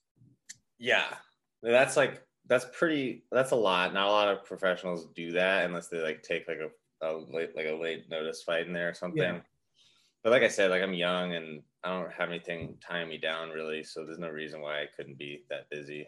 Yeah, nice. So that's kind of leads into a good question then. So you've got 3 first-round finishes, as we keep saying. So what is your cardio like? Like, do you think you would have any challenges going the full distance? Or do you think your cardio is pretty top grade? My cardio is one of my biggest strengths. So I mean, 3-5 in a rounds is like is challenging, period. You can't really get in a fist fight without getting tired, but like I'm pretty confident in my ability to get whoever I'm fighting more tired than me. Now that brings me into another question of mine. So, because you wrestled at Reno High, then you wrestled at Arizona State, so you have all this wrestling background. And then I was looking at an interview, and you said that you weren't really worried about submission just yet; it'll come to you. But obviously, whatever your opponent gives you is what you're taking. So, I mean, when would you start looking at like takedowns? Would it be in like the second or third round? Maybe even the first, obviously, if that's what your opponent is. I mean, the last guy I took down, like first chance I got, it's kind of an opponent by opponent thing. The first guy I fought and knocked out, I was planning on taking down, and I just cracked him early. So I just finished him off. Yeah. The second guy was a kind of a jiu-jitsu specialist. So I thought his best chance of beating me was probably like a lucky submission while I was trying to take him down or something. So I just straight up kickboxed him up and tried to knock him out. Ended up TKOing him. And the last guy, Big Tuna, he's sort of well-rounded, but he's kind of a bit of a brawler, and he had some like good power in his hands. He kind of just like would sling like loopy punches at guys, like haymakers, just launch haymakers at dudes. And he like has cracked a few guys and knocked them out cold. So I was like, Tuna's best chance of beating me is landing one of those big lucky shots. So I went out there and took him down first chance I got. He was like throwing kicks at me early, and I caught a kick and took him down. See, so that's crazy, right? Because you obviously know more about your opponent than I would, right? Like I don't know too many up and coming Bellator fighters other than you. When I was looking at the matchup when it first came out, I was like, oh shit, dude. So this is going to be a big test for him because he's got, he had 5 wins, 4 of them were submissions, and I was like, so let's see how he does with the submissions defense. And then you took him down right away, and it was like, oh shit, he's confident as fuck. Oh yeah, I'm so hard to submit, dude. Like I don't really. First of all, in upper weight MMA and light heavyweight, like you just don't see a lot of submissions off. Like you don't see guys hitting a lot of submissions off of their back. Yeah. You know what I mean? Like you don't see a lot of triangles and arm bars. It happens occasionally, but it's just hard when you got like a big dude on top of you who's hitting you and you're sweating and you got Vaseline on. It's just hard to get submissions. The majority of submissions you see are like rear naked chokes from top position. You know what I mean? So as a wrestler, I'm super, super strong and just like good at making myself heavy on top. And I have really good submission defense. So I'm not really that concerned about somebody's submissions off their back unless they're like a world champion jiu-jitsu guy. You know what I mean? Some dude who's just like a brown belt or whatever is not just not going to submit me. Right. Right. Hey, speaking of the light heavyweight division, I don't know if you saw, but you're actually 103rd ranked in the world. Oh yeah. I don't know if you saw that, dude. That's a pretty good stat. I would lunch almost all of those guys. Yeah, and I would let you know, only 53 ahead of you at number 50 is John Bones Jones, dude. So you're you're pretty close to the greatest of all time, dude. I like that. Yeah, dude. I mean, I feel like I've been saying this for a while, but I feel like my skills are really there. We just need the experience. We just need to work our way up the ranks. Yeah, and I remember last time too, you were talking about, how obviously your major background, your strongest point is your wrestling, and you only really started striking. I can't remember. I think you said like 2 years ago, a year and a half ago. So when you really started striking, and right now that's one of your biggest points of your game. But I've been, I follow you on Instagram, and I've been seeing you now. You're going around, you're doing kickboxing tournaments and stuff like that. Like you're trying to really become more well-rounded. Oh yeah, I've done a lot of amateur, boxing and Muay Thai and all that stuff. And in between, like I had a long layoff in between my last fight to now, so I took a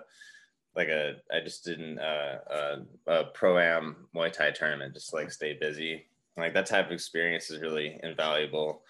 Like you can hit pads and like hit the bag and spar all you want, but you can't really, really get better unless you're competing, and that's at anything, So I've taken my striking really seriously, not just in training, but in competing. And like now, although I'd say wrestling is probably still like my biggest strength, but I mean, I'm a legitimate striker now. There are guys who aren't as good at striking as me who get into MMA without a wrestling background and think they're going to have success, Right. Yeah. I say it all the time. Like there's nobody in MMA, I don't think, who can strike like me, who can wrestle like me. Right. And vice versa. That's great to hear though, man. That's great to hear. All right. So our buddy Logan sent in some questions. So I'm going to hit you with the first one, because I saw in an interview I was reading that you had done, I forget on what website, but you had mentioned that the Bellator, you feel like, treats their fighters a little bit better and maybe the pay's a little bit better. But so he has to say, we have talked at length about the pay grade in the UFC and how other organizations are doing their best to pay their fighters well. But at the end of the day, the UFC is the largest fighting organization in the world.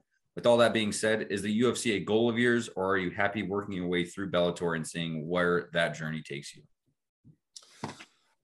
I'm happy with Bellator right now. I like the most important thing to me is, setting myself up financially. I'm going to fight wherever I'm going to get paid the best. I think like any professional athlete will tell you that, like, if we're being realistic, like you need 9 times out of 10, they're looking for at least the most money and, and some fame and clout to go along with it. Right. And so that's the thing, is that the UFC can make you more famous than any of the other organizations. And there's a lot to be said for that. So, I mean, I would love to fight in the UFC. I think, it's definitely the premier organization. There's a lot to be said for that.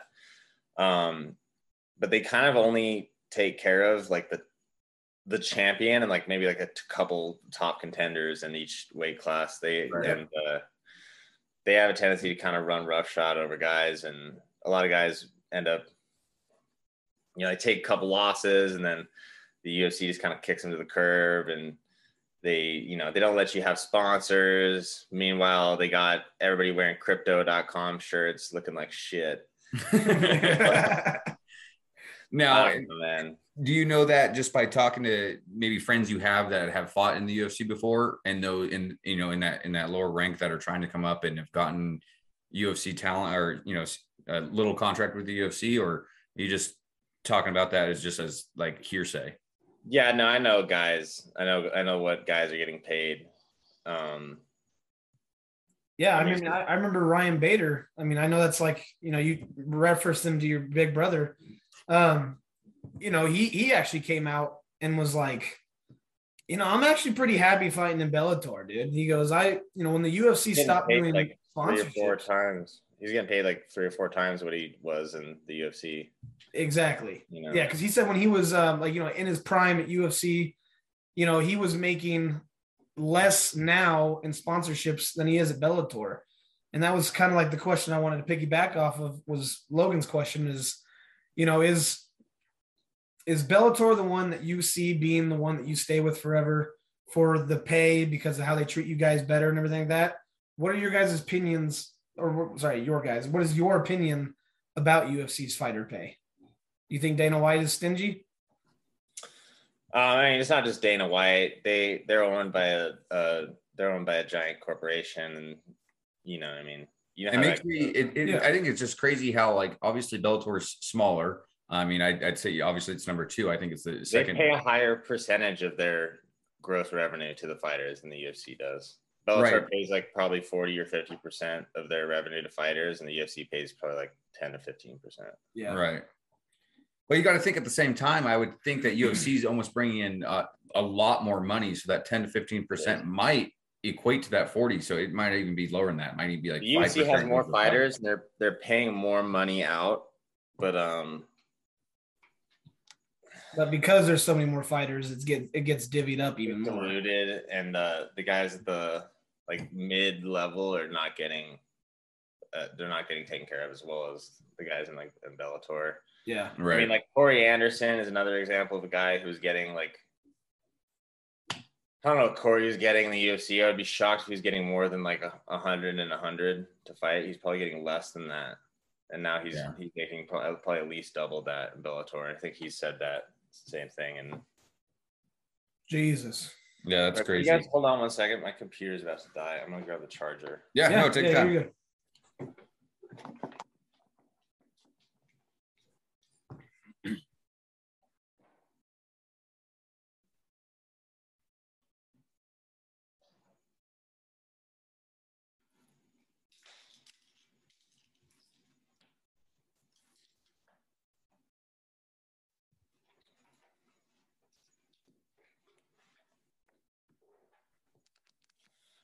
We're good. Sorry about that. No, you're good. You're good. And so you were saying, that you have a couple other side jobs, and stuff like that. Is that what's able to financially support you when it's coming to paying, paying your training camps and all of that? Like, how does that stuff work? How much of your money goes to your training camps? And like, do you have a manager? Yeah, I have a manager, and then I pay my trainer as well. And then, I have a weights coach I got to pay. And then I do like, meal prep service, or if not, I'm just paying for my own meals. So, I mean, yeah, I have to, I write for a couple magazines to kind of help support myself. And that's really helpful. And then I have a couple sponsors that take good care of me and give me like a stipend to just kind of help support my life and training, What magazine do you write for? It's called Skill Set Magazine. Skill Set Magazine. Okay, we'll have to check that out. They call it an alpha lifestyle magazine. It's kind of cool. Okay. We'll definitely check it out. Yeah. Okay, this is another question from Logan real quick. Coming from someone whose only fighting experience is a 10-second fight in the 3rd grade, he's 1-0, so he doesn't want to brag. That's good. But knocking someone out has to be the best feeling in the world. I'm going to piggyback on that. And so as a wrestler, obviously you're 3-0, 3 KOs in the first round. That's got to be an amazing feeling. Would you rather knock someone out, or would you rather submit them, and why? No, knockouts are better. Knockouts are so absolute. You know what I mean? There's nothing like a knockout. Honestly, there's nothing like winning a professional fight, dude. Like, or any fight for that matter. It's such like a such an emotional roller coaster. There's so much stress and so much like uncertainty. Like, you know what I mean? Like you can know you're better than the guy and like know you have a game plan. Like I knew I was gonna beat Big Tune, but then nonetheless, like on fight night, like you're getting in there and it's gonna be chaos. Like you can only control so much. Like yeah, how fast really does that 5 minutes go by? Because like I would feel like 5 minutes isn't a long time, but when you're in there, I bet it would feel like 30 minutes per round. It depends how tired you are. If you're getting your ass beat, it feels a lot longer. You know. Yeah, dude. It's the ring can be like a time warp for sure. You wouldn't believe, like when you're really sucking wind, you wouldn't believe how long 5 minutes can be, man. Yeah. You know, that's a long time to be fighting. I mean, anybody who's been in a street fight and been gassed out after like 35 seconds, like imagine fighting 5 minutes and then like take a minute break and then get back in there for another 5. Like, yeah, it's serious. It's serious business. Like I take my conditioning really seriously. You have to as a fighter. Yeah, and I mean, you know, because you're pretty much just a athletic specimen, right? You know, you played baseball, wrestling, all that stuff. I saw you're getting into golf and stuff like that too.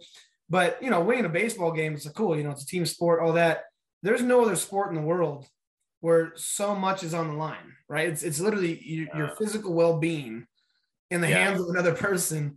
Like, you know, wrestling has that element of like, you know, it's only you out there and your performance is all yours. If you have a bad day, you're going to fucking lose. Nobody can pick you up. But wrestling doesn't have the like threat to your like physical health and safety. Exactly. You know, so that definitely, and your body knows that. It can feel that. You feel it in like the adrenaline and like the emotions you have before, you know, during and after the fight. I would imagine the adrenaline, right? Like I've heard many times that, you know, you don't even really feel the punches when you're getting hit because your adrenaline is so high until the end. Yeah, you don't feel anything. I mean, you feel like pressure or whatever until you got hit. You don't feel pain, and like any of any of the cuts or any like bruises you get in your head. But what does still hurt is if you really get cracked hard in the body or in the leg or something, like that can still hurt really, really bad. But yeah, the adrenaline like dulls your senses for sure, like crazy. That's part of like getting good at fighting is just learning to get that under control and kind of use it to your advantage as opposed to just being like shut down by it, you know? Yeah. How much does your weight fluctuate from 205? Because you said like a 2-month training camp and then like a 1 month off. That's like the picture perfect scenario for you right now in your life right now. So with that being said, during that 1 month, how much do you maybe gain plus 205? Or do you stay to a strict diet or, you know, and what do you treat yourself with? I like to get bigger in between fights because like weight comes off me naturally when I'm doing all the cardio during a fight camp. Right. So like the biggest I'll get is like 235, and that's like a little bit on the sloppy side. Yeah. And then, right now I'm probably like high 220s. I'm not like incredibly lean, but like I'm pretty fit, and like I could get in shape really fast for where I am right now. So say you were to take like a fight late notice right now, how many weeks would it take you to be able to get down to 205?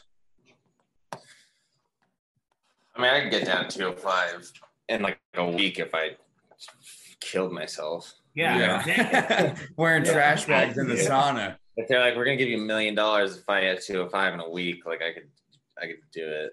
Yeah. I do cut a lot of weight like that. It's not really my thing. I like to bring my body weight down a little bit before I dehydrate the shit out of myself. Yeah. And so what do you like to what's like your guilty pleasure? Like what's your favorite meal when you're like in your like right after a fight and you're like, all right, I'm gonna have at least some good time off right now. I'm gonna fucking treat myself. Huh? Booze. Yeah. All right. What's your are you like a beer drinker? Kyle, I like beer. Beer and whiskey. Yeah. You know, bourbon. I'm not like super picky. I'll drink whatever. Yeah. Beer and whiskey. Yeah, it sounds like that. Yeah. As far as food, I always when I'm cutting weight, I seem to crave pizza for some reason. Like, okay. And like fried chicken sandwiches.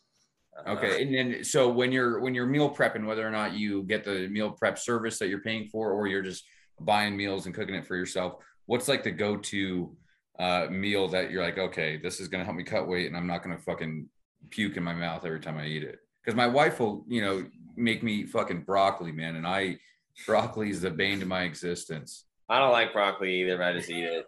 That's like this is like fuel. I eat a lot of like eggs, and I eat like eggs and oats every morning. I eat like fucking 7 fried eggs and like a bowl of oatmeal. Oh my God. Or like half a bottle of Cholula on it. Mm-hmm. And then I wonder why I get heartburn. Yeah, I know about that. Yeah. And then I'll eat like pretty much like every 2 hours throughout the day, and it's some variation of like rice and like a meat and like a vegetable. Yeah. And then at night, like I'll eat something like more fun. Like maybe you'll have a cheeseburger one night or something like that or whatever. Yeah, I'm training really, really hard. I'll let myself have a cheeseburger. If it's towards the end of camp and I want to keep it a little leaner, I won't necessarily do that.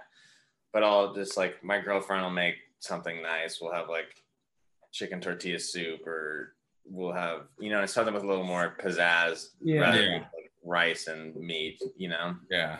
Which makes it easier. You go 6 days of a hardcore strict diet, and then, maybe once a week you're like, all right, cool. That was good to replenish me so I can go back at it again. Or Yeah. Okay, I've got kind of a fun question. So I was looking through your Twitter and I was diving deep into the Twitterverse. So I have a couple of tweets from you that I just want one main one that I want to. I haven't tweeted in like a long time. So this one is from April 17th of 2020. Okay. So we do a fun little. Yeah, this is right after COVID. We do a fun little segment on our podcast called Not Fight Club for trademark purposes. But our buddy Logan, he'll get together like a group of whatever it is. 1 week it was animals. 1 week it was, just fast food characters, just like fun stuff like that. And then it was a tweet that had a picture of 4 animals. It was a gorilla, a tiger, a lion, and a bear. And it said who would win in a fight. And you chose bear. Now, does that still hold true? Because a silverback gorilla is fucking massive and scary. Would you still choose a bear over a silverback gorilla? Grizzlies are bigger. But dude, the silverback gorilla he's cut, man. He's eating chicken and rice every day and 8 eggs. Okay, grizzlies are bigger. First of all, gorillas are herbivores. He's eating fucking lettuce and shit. Yeah. Grizzlies eat like salmon and deer assholes. You ever seen deer assholes? Yeah, they're definitely getting their omegas. They eat it butt first while it's still alive, dude. Grizzlies are the baddest thing. They have the long claws that the gorillas don't have, and they have like a bigger jaw. But they don't have thumbs, bro. Dude, you don't need. You got 2 claws. You don't need thumbs when you eat ass first. I've heard stories from hunters about grizzlies like breaking a moose's spine with a single swipe. I don't know if you've ever like seen a moose in person. No, they're fucking massive. They're like twice the size of a horse. Okay, yeah, but Roberto Duran knocked out a horse with 1 punch. Like I don't everyone's got power. You got video of that? No, dude, that's actual documentation. There's been documentation of that. All right. Roberto Duran, that's my dad's favorite boxer. He knocked out a horse with 1 punch. Now imagine a gorilla, dude. That's a good pick for favorite boxer. Yeah, my dad doesn't really care about MMA or UFC too much, but he's a huge boxing fan. I don't know if you are too, but Mills Lane. You're a Reno native, so Mills Lane was a judge here in Reno, but he was probably the most famous like referee in boxing. He actually married my mom and dad. That was really?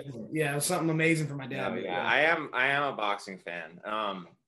Like I understand when like boxing purists don't like MMA because like the level of striking in MMA is just never gonna be what it is in boxing. Yeah. You know what I mean? But it's just a different sport. When you who's your favorite boxer of all time?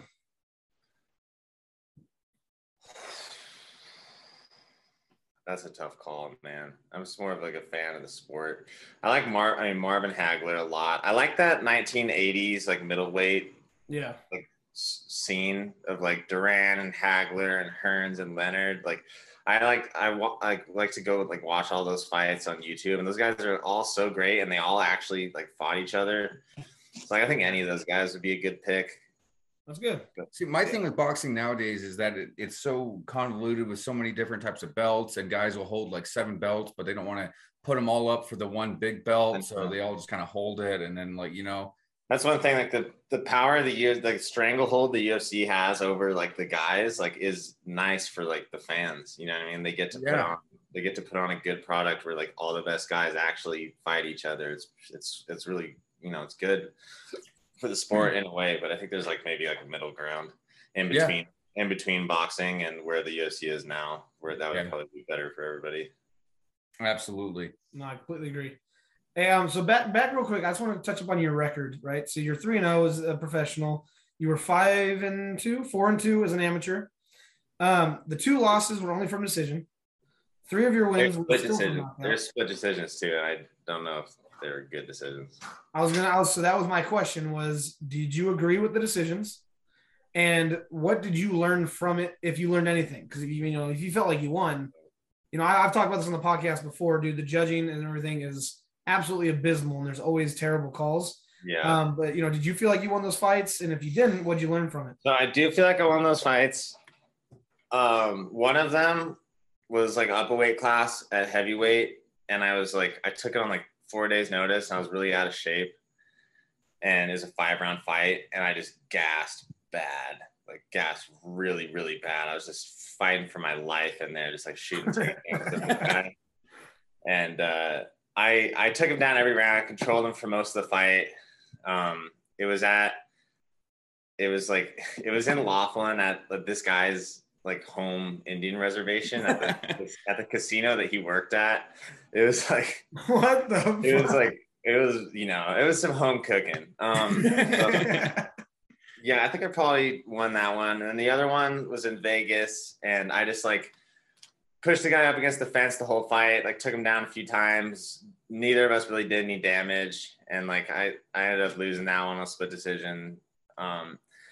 On both of those fights, like although I feel like I won, I could have done a lot more. It doesn't like I just like one of them I was grossly out of shape, and the other one I just like had no confidence in my striking, and all I did was try to just wrestle this kid, and then nobody did any damage because I was pushing him up against the fence the whole time. So I mean, it doesn't like kill me that I didn't win, because like I just didn't fight like I could have or like I should have. You know what I mean? But I definitely learned a lot from those fights. For one, like don't ever show up out of shape. Yeah. And like probably don't take fights up weight class on like 4 days notice, although it was good. It was good experience. And 2, like I just learned I needed to have some more confidence in the other parts of my game. Like I had amateur kickboxing, boxing, Muay Thai fights up to that point, like when I fought that kid in Vegas, but I just like had no confidence in my abilities outside of my wrestling, and just I didn't mix it up at all. So sometime after that fight, I can't say when exactly, but I started like working with a mental coach and just like trusting in the process a lot more, taking my conditioning more seriously, and just like fighting like a well-rounded fighter. And Are you fighting out of Arizona right now, and how often do you come back up to Reno?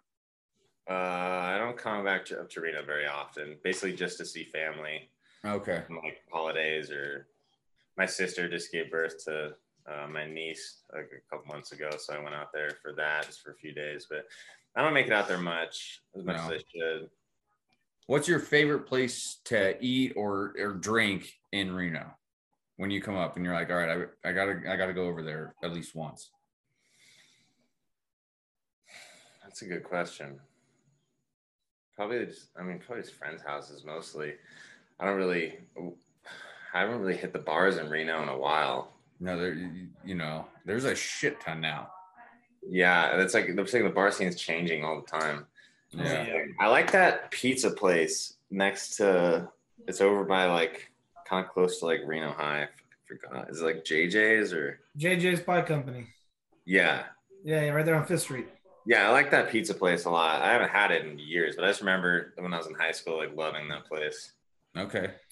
Hey, well, that's good because I do like that place too. So I've been noticing. So we're big golfers. He's been golfing a long time, and I've noticed that have you been golfing a long time, or are you just now getting into it?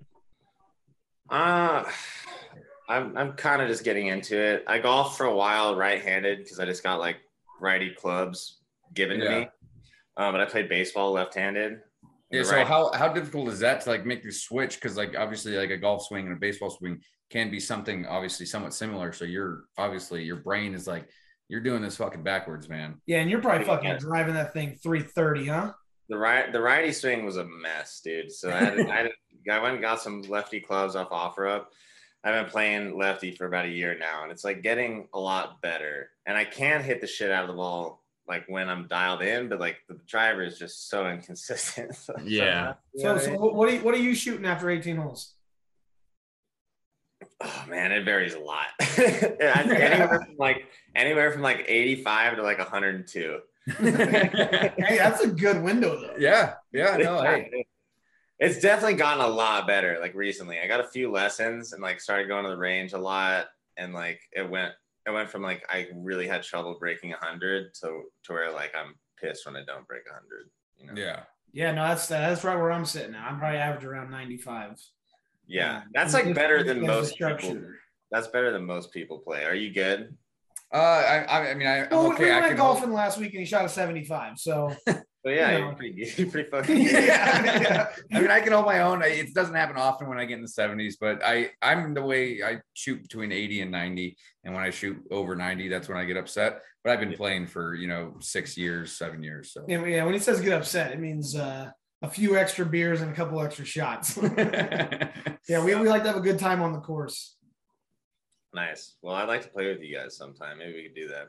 Yeah, that would be amazing. Yeah, hey, go to JJ's after for dinner. So we want to get into UFC 274 with you, but I got one more little fun question for you. Okay, so do you play fantasy football? No, I'm not a huge like sports fan. It's kind of weird, but okay, you went down a little bit, but go ahead. Okay. Right. But so we have a league, and it's always or I guess it's not fantasy football, but on the podcast we do a weekly pick for every game, and then we tally up who had the most wins and the most losses, and whoever has the most losses gets a punishment. Last year, Logan had lost, and he had to get blackout drunk on the podcast. Puked all over my bathroom. It was a horrendous time, but it was a great time. You lost. Yeah, I did. Honestly, yeah, I did lose. But this year, me and Kyle tied for losing, and we have to wax our assholes. So my question to you is: have you ever gotten a wax anywhere? No. I have. No, I wouldn't do that. Just plain and simple. I had a buddy use Nair down there, and I guess that worked. I don't know. I've never waxed anything, but we'll let you know how it goes whenever the time comes to get it done. I'm scared shitless, quite literally. Yeah. So I mean, don't get me wrong, mine's gonna hurt. But he's getting a goddamn ponytail ripped out. So I think skin will come out with it. My girlfriend's looking at me like, it doesn't hurt that bad. Just the guys being guys, All right. Well, let's go ahead and get into UFC 274. Yeah. So I texted you. Are you watching the fights tonight? I actually won't be able to watch the fights tonight. We have a thing with some friends we have to go to. So okay. Hey, totally fine. But we wanted to go through the five main fights on the main card, and just kind of see what you thought about it. If you had any picks that you wanted to throw out there, and then obviously I want to talk to you about Oliveira. Just before we get into that, he missed weight as a champion. He came in at 155.5 pounds. Yeah. What do you think about that as a champion coming in overweight? Man. I mean, it sucks. That sucks for him, dude. I'm sure. I mean, obviously, he didn't want to miss weight. Yeah. I guess he just left himself too much weight to cut.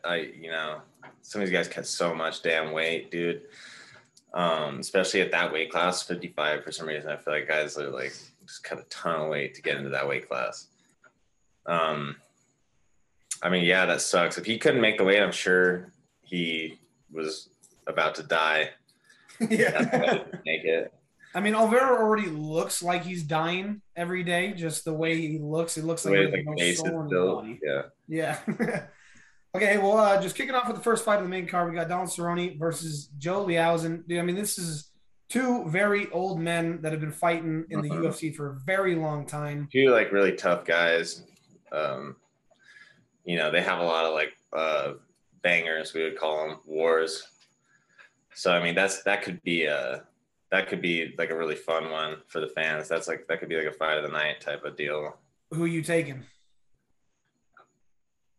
I think I'm gonna take Lozon. All right, I like that pick. All right, the next fight we got Mauricio Shogun, and then we got St. Preux. St. Preux is minus 260. Shogun's just like Shogun's long in the tooth at this point. he's so old. Very old, man.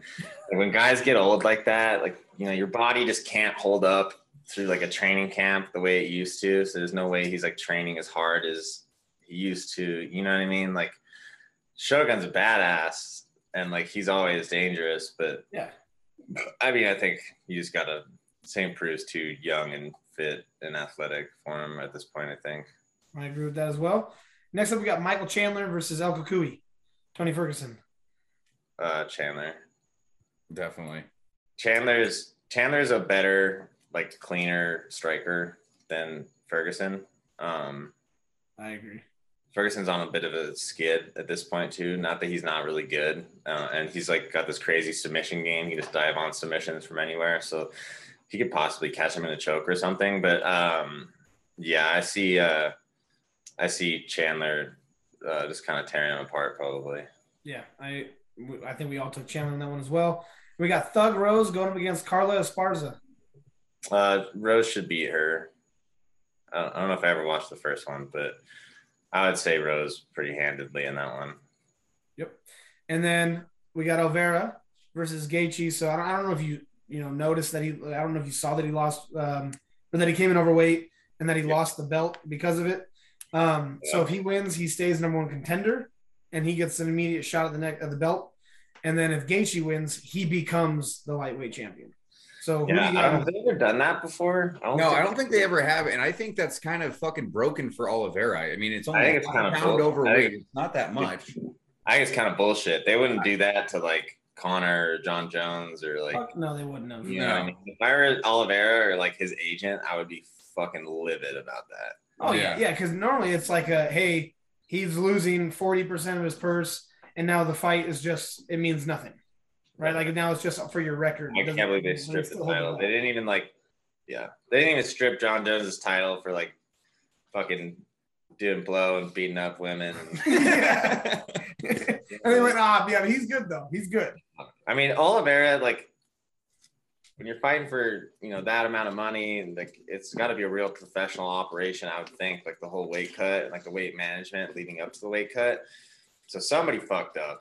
Like I don't know if he was just not on it about his diet or if they I didn't do the water load before the cut correctly, or I don't know, but somebody's like should be like somebody I'm sure is supervising that whole process, and like some concoction of people on the team fucked that up for him, and that sucks. But I think stripping the title is, that's another example of just like the stranglehold the UFC has on the guys. They can just do whatever they want, dude. Yeah. So, I feel bad for him about that. As far as the fight, I think Gaethje's going to rip him a new asshole. Yeah, dude. All right. Nice. Like yeah, Kyle and Logan took Oliveira. I'm the only one with Gaethje. Gaethje's my favorite fighter right now.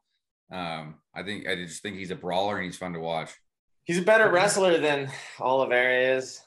He's gonna, you know what I mean? Like, I think he'll be able to defend takedowns. I mean, if Oliveira is able to take him down, like Oliveira's much better jiu-jitsu guy than Gaethje, but he doesn't have wrestling like Khabib. You know what I mean? He can't. I don't think he can like go take a guy like Gaethje down at will and impose his grappling on him. And Gaethje's a big striker. Yeah, I don't think Oliveira practices his cardio by just swimming upstream like Khabib did. You know? I think he probably just stuck to the treadmill. That guy's an animal. Nobody in the UFC has been able to like wrestle offensively like at that pace and just like break guys like Khabib did. He's like amazing. Yeah, absolutely. All right, dude. Well, we have these locks or these picks locked in for you. And on Tuesday, if you're wrong, we're gonna make fun of you on our live Twitch stream. But if you're wrong, we're gonna be wrong with most of these with you. So let me just this is put a disclaimer in there that like MMA is a complete shit show and like anything could happen. Yeah. All right, I'll put these are Sully's picks. However, he did say that it's a shit show, and it's like dudes slinging 4-ounce gloves at each other. Like there's this oftentimes no telling. Yeah, absolutely. Is that your dog in the back? Whose dog is that? That is my wife's parents' English bulldog. Look at that guy. Yeah, look at this like 130-pound motherfucker. Come on, big guy. Is that how much he weighs? I don't know how much he weighs. He's probably like close to 100. This looks like a big bulldog. He's a big dude. He's a big fat dude, and he's not liking what Kyle's doing. Come here, dude. Look at the size of him. That's a stud, dude. He looks like Winston Churchill. Dude, he's like the size of one of those deers that you shoot, dude. But yeah, dude. I don't know. You got anything else, Tim? No, man. Hey, I super appreciate you taking time out of your day. I hope you have a fun night with whatever you and your girlfriend are doing. And hopefully we'll have you back on. Yeah, no problem, guys. This is a good time. I like, if I can, hopefully once I get a little more famous, I can add a little more to your show, but I like helping you guys out. So no, it's awesome, man. No, we love having you on, man. And you are plenty famous to us. Yeah, no, you are the biggest person we've ever interviewed. Because you're the only person we've ever interviewed. But hey, man, we had you two now, and yeah, dude, our goal is just keep with you during your whole journey because we know it's going to be successful. And like you said, man, if you ever come out, we'd love to take you out for some golf and some pizza. Yeah, that'd be a good time. All right, man. Hey, take it easy, see bud. you later. All right, thanks, guys. All right, guys, that was the interview with Sully Colley. Hope you guys enjoyed it. Now let's go ahead and go into UFC 273. Let's see what he got 74. Right. 74, my bad. Let's see what he got right. Let's see what we got right. And let's just go over these fights. There were some good ones. Kyle, why don't you lead us off? Yeah, so starting off with the first one, Cerrone and Liauzin was canceled due to Cerrone being sick, non-COVID related. Food poisoning.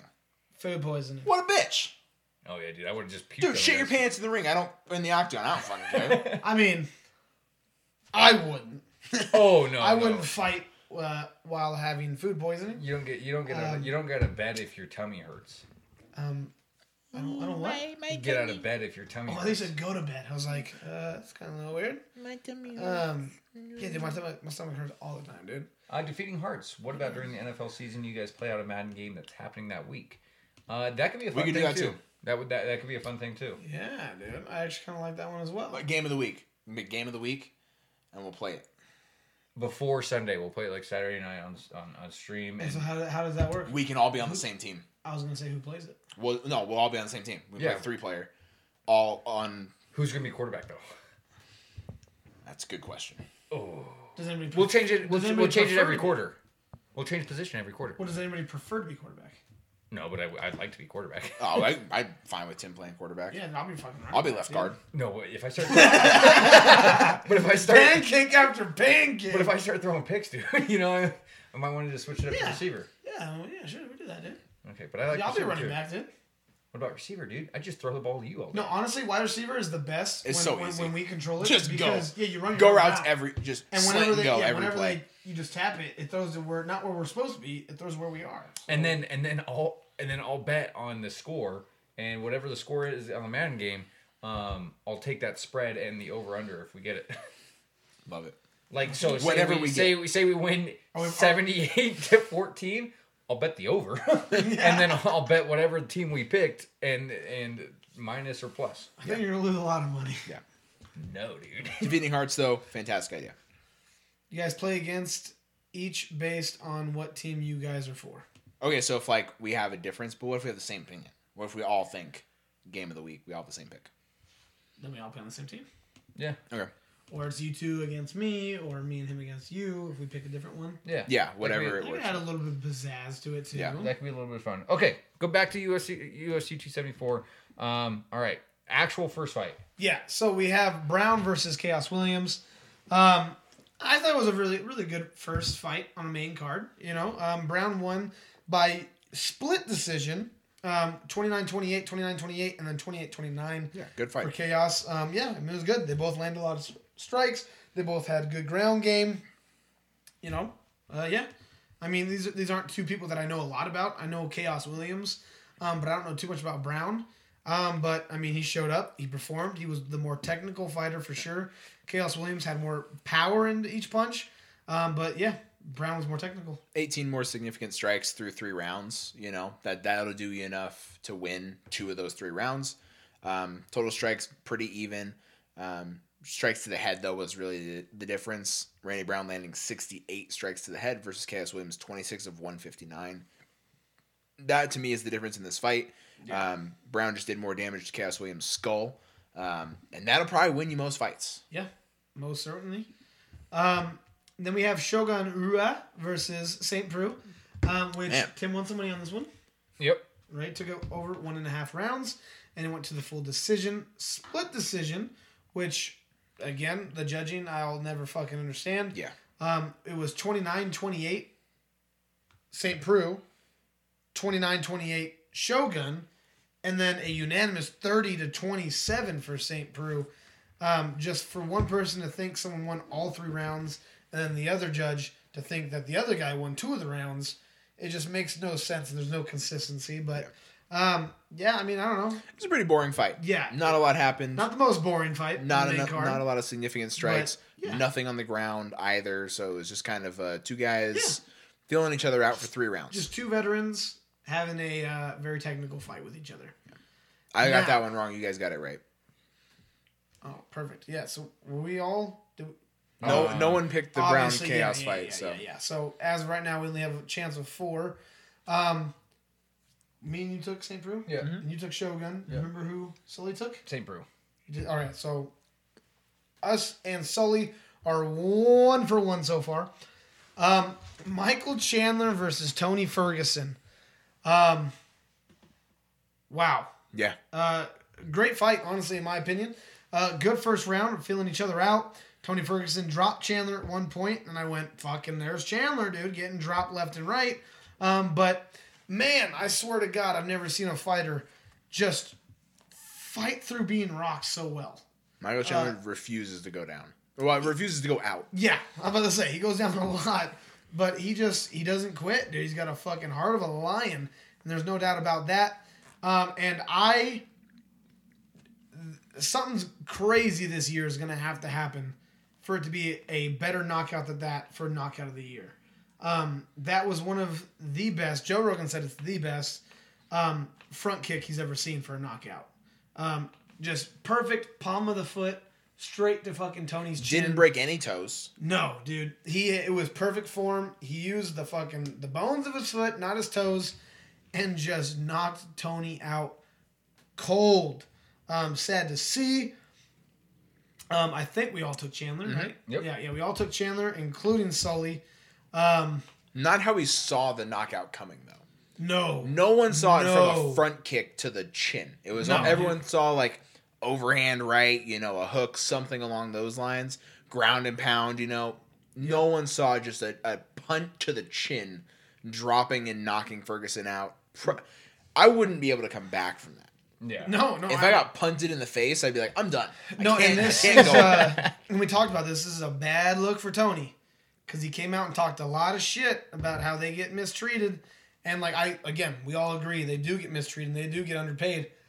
But you being the one to say it is that hurts you. Because you just got knocked the fuck out with the front kick.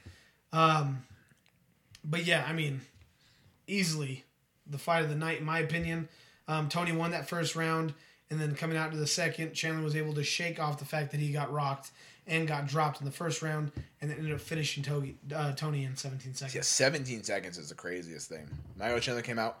Also, so Michael Chandler was on Pat McAfee's show today, or yesterday, one of the two.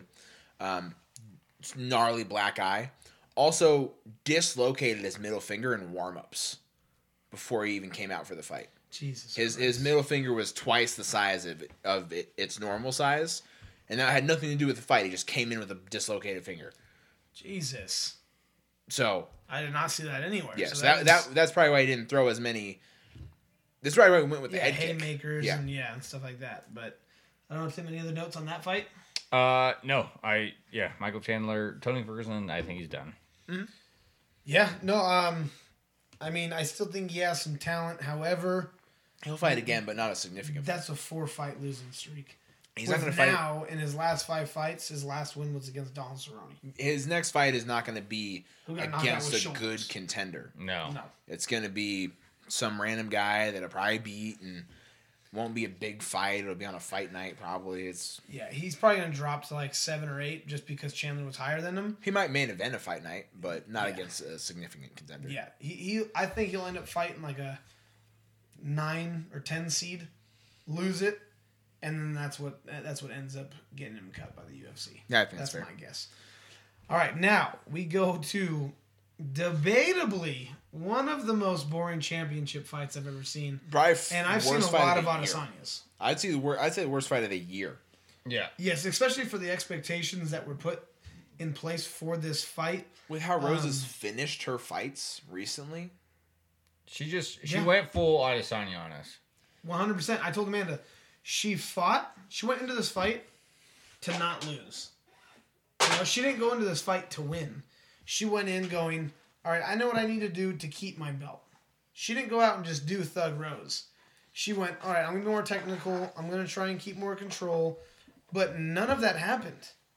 Like, it was the most boring fight I've seen in a very long time. Honestly, probably since Adesanya and Yoel Romero. Right? Those are the 2 most boring fights I've seen in the last 3 years. Yeah. And Carla, she did not come out as a challenger trying to get the fucking belt. She fought scared the entire time. She didn't want to get caught by Rose. So she went into it in a very technical way, and you're right. You know, she did enough to win the belt. She at least tried to get takedowns. And that's the thing, and that's what I was wrong the night of, is I went back and I watched it, and, you know, because, we're all drinking and we're all talking and everything. I didn't realize that Carla was the aggressor through probably 4 of the rounds steadily. Yeah. She was the one that was aggressing, and she was the one that was trying to cause a fight, and Rose just was like, no, you won't take me down. And then she does get down. No, yeah, I'm up. But, like, not throwing anything. I mean, dude, the 2 of them combined landed 68 strikes between the 2 of them. Total. That's not even significant. That's total strikes. Strikes over a 5-round fight. It's 25 minutes, Thug 68 Rose strikes. Through 137. Esparza through 133. You landed 38 of 137. What is that? Just a little bit more than 25%. That's like 30%. And compare that to not a championship fight, but the first fight of the night, Randy Brown, Chaos Williams. 28%. Randy Brown in that fight threw 177 significant strikes. Chaos threw 224 significant strikes in a 3-round fight.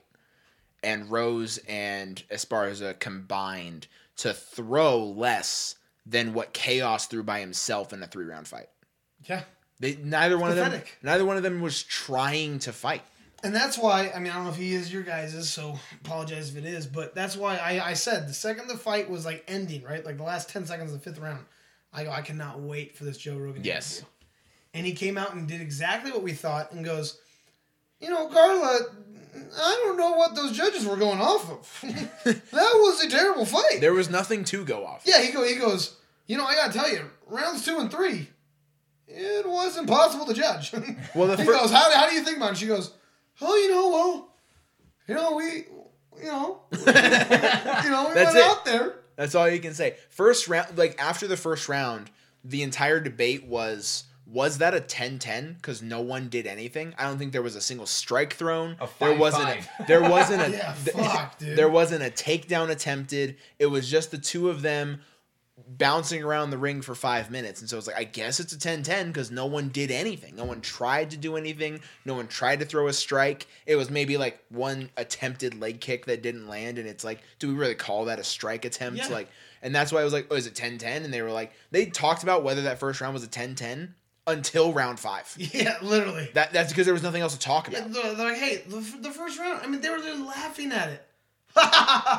Man, the judges have a hard one tonight, don't they? Yeah. They were laughing at the fact that nothing had happened and that they were impossible to judge. So, I mean, I could have easily seen it being, oh, well, she's the champion, so she got benefit of the doubt. Yeah. You know, but my biggest problem with this fight was Rose's corner being like, hey, fucking perfect, Rose. Yeah. You're doing fantastic through 3. And she's like, fuck yeah, I am, dude. And they came out and go, and new. And she's like, what? And after the fight, you didn't do shit. And after the fight, as soon as the final horn sounded, hands the up, best. I'm the best. I'm the best. And it's like, nothing happened I'm the in this best. fight. You didn't do it. You didn't land any fucking punches. How do you Yeah. think you're the best? No, that was easily tied for the second worst championship round I've ever Like seen in my entire Amanda life. Nunes going out and getting beat game plan wise by Juliana Pena, so much more of a like satisfying performance than just coming out as a champion and not doing anything in the entire 25 minutes. I completely agree. Me and you took Thug Rose. Tim and Sully both, I think, right, took Carla Esparza. Good for you guys. Right? I'm pretty sure. I hate Rose now. I hope she loses every fight for the rest of her career. See, I just hate Carla. So I was like, you know what? Thug Rose. I don't like Carla either, but Yeah. I don't want Rose to win another fight I because it hope was she- fucking boring. That was a terrible fight. So I don't blame you. But now where you took Oliveira? Yeah. So now where me and Logan got our win back against him and Sully. Well, you got one. I'm still back another one. So Okay, so I went 3 for 4. Tim and Sully both went 3 for 4. 2 for 4. This is where we ended up getting our switch. I said I thought Oliveira was going to fill out Gaethje for the first round and take him out. I think I said submission in the second round. I think so. Submission in the first. The biggest piece I have of this is Gaethje dropped Oliveira. Oliveira was able to recover perfectly. It cut over his eye. But Oliveira did not get the choke because he took down Gaethje and just outclassed him on the ground. Oliveira dropped him with his striking and then got on him and then got into the right position for a rear naked and was able to finish Gaethje, which all started via striking. And that's the part that just tells me Oliveira is fucking phenomenal. Yeah. So I think it's such bullshit that he lost his belt. And we talked about it on Saturday, we talked about it, the fact that he missed weight.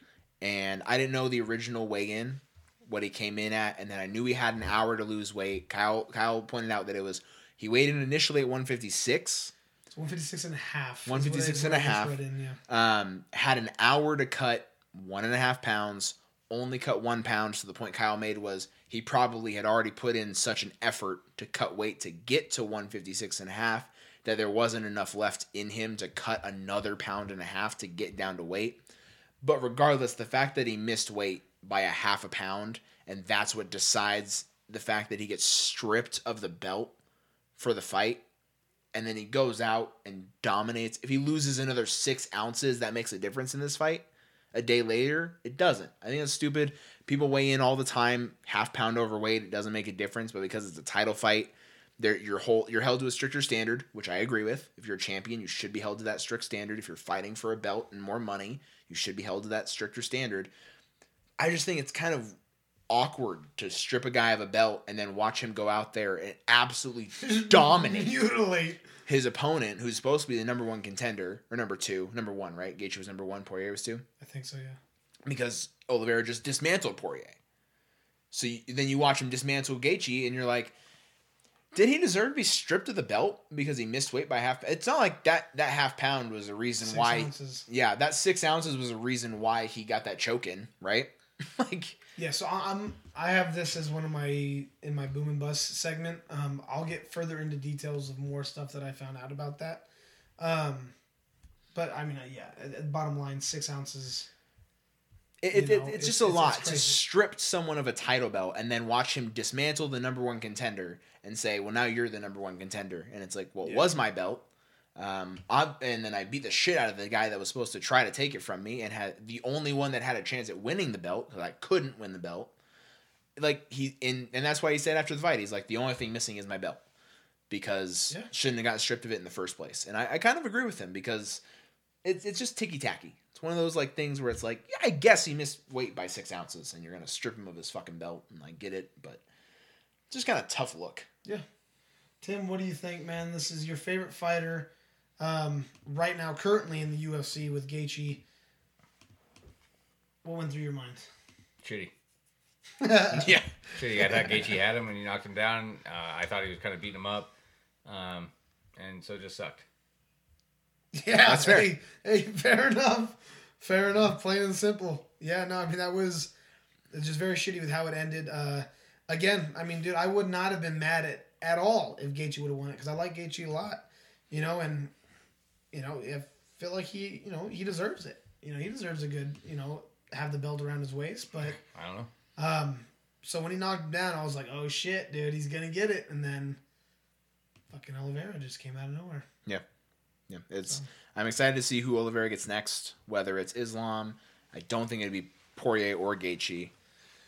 I'm hoping it's or Volk. It'll probably be Poirier again.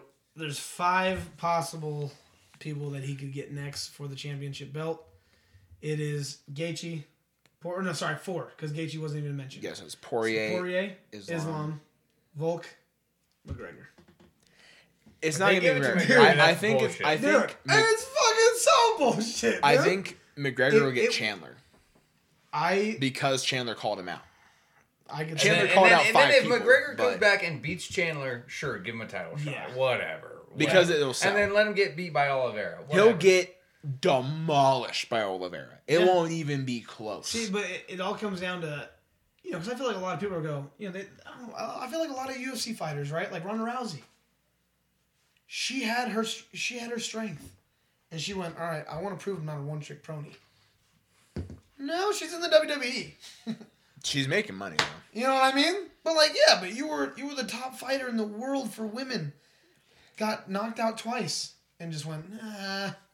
Honestly, I'm gonna wrestle. Honestly, might have been the best thing that happened for her. I guarantee you, she's making more money in the WWE than she was in the UFC. And she's probably is. happier because So she's much happier. not getting knocked out. Which Perform- is also fair as well. Perform on a bi-weekly basis. Don't have to actually take like punches to the face realistically. Like, still obviously doing ridiculous things in her fights, but like on probably a bigger stage. I'd probably say WWE gets more like views because it's on a weekly basis. They get more views on a weekly basis. Their pay-per-view events get more views than a UFC pay-per-view event. Yeah, you like, get teenagers. she's making way more money. She's probably significantly happier. Yeah, I mean, I wouldn't disagree with that. But regardless, her UFC career crashing end. Exactly. But yeah, I don't know, man. The way everything plays out, it's going to be a little weird. Volk has to beat Holloway, obviously, because that one's already booked. And then he'll probably get. And then, dude, he either moves down or he moves up. And the fact that he used to be 210 pounds in rugby, I don't think he's moving down even more. No. So I think he jumps up to lightweight. Yeah. And I think that'll be a fun one.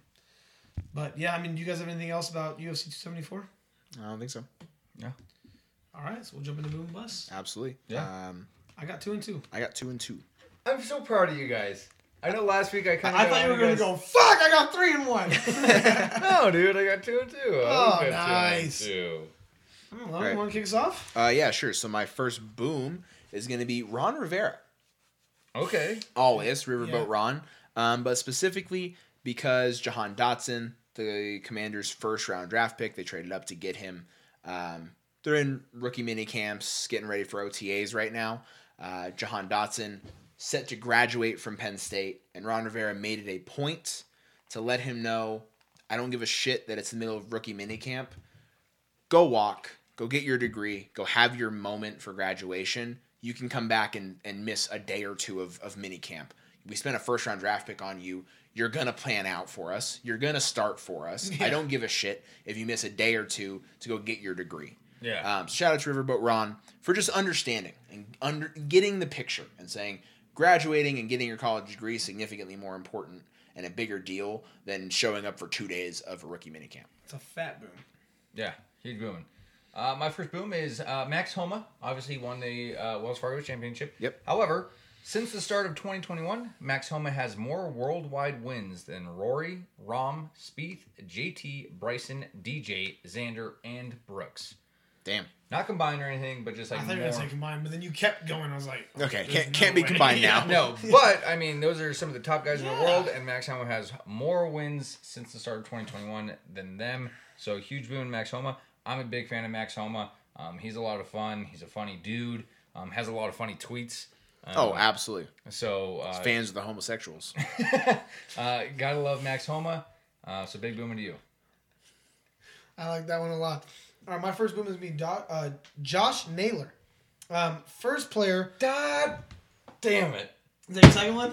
Yes. I put this one first on purpose. I was like, someone's going to have this one. So Josh Naylor, first player with 8 RBIs in the 8th inning or later, which is just crazy to think of.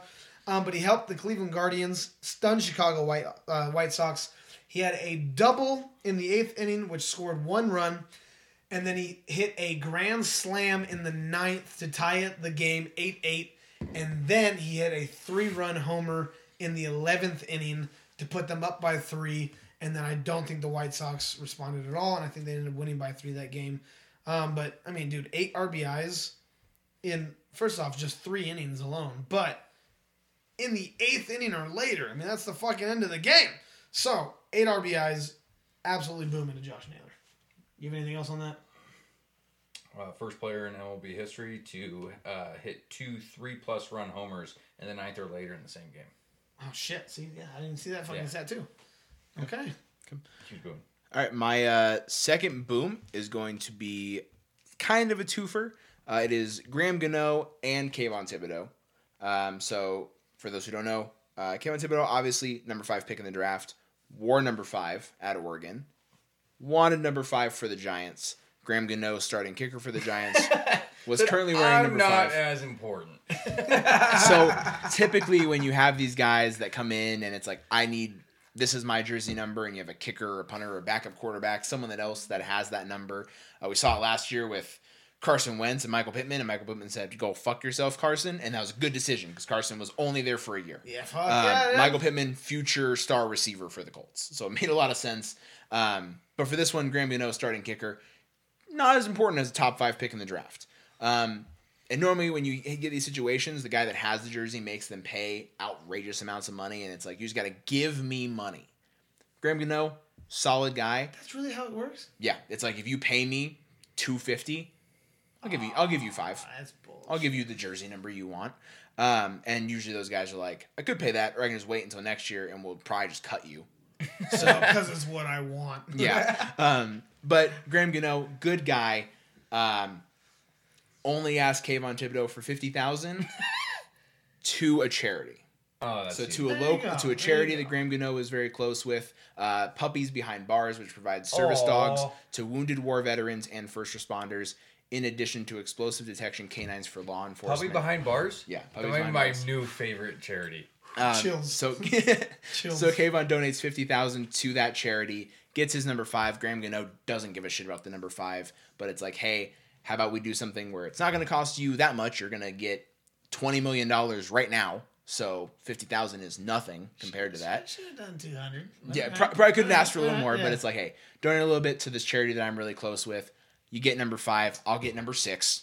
Dude, Graham Gano might be Awful. like my new favorite fucking player. Yeah, it's a great way to ask for it, and also it makes Wow, both dude. parties come out looking good. Yeah. Just the best way to Yeah. handle the And, situation. and you know what? And It's gonna make me cry, dude. okay, That's beautiful. Kind of funny though, because like if Kayvon Thibodeau was like, "Nah, fuck that," it would look like those dogs. he would look so bad. He's like, fuck it, dude. I'll take almost fucking like guilt 6. tripped him into doing it. Like obviously it's a great charity, and like now it might be my new favorite charity because that's a great one. I didn't even know that existed.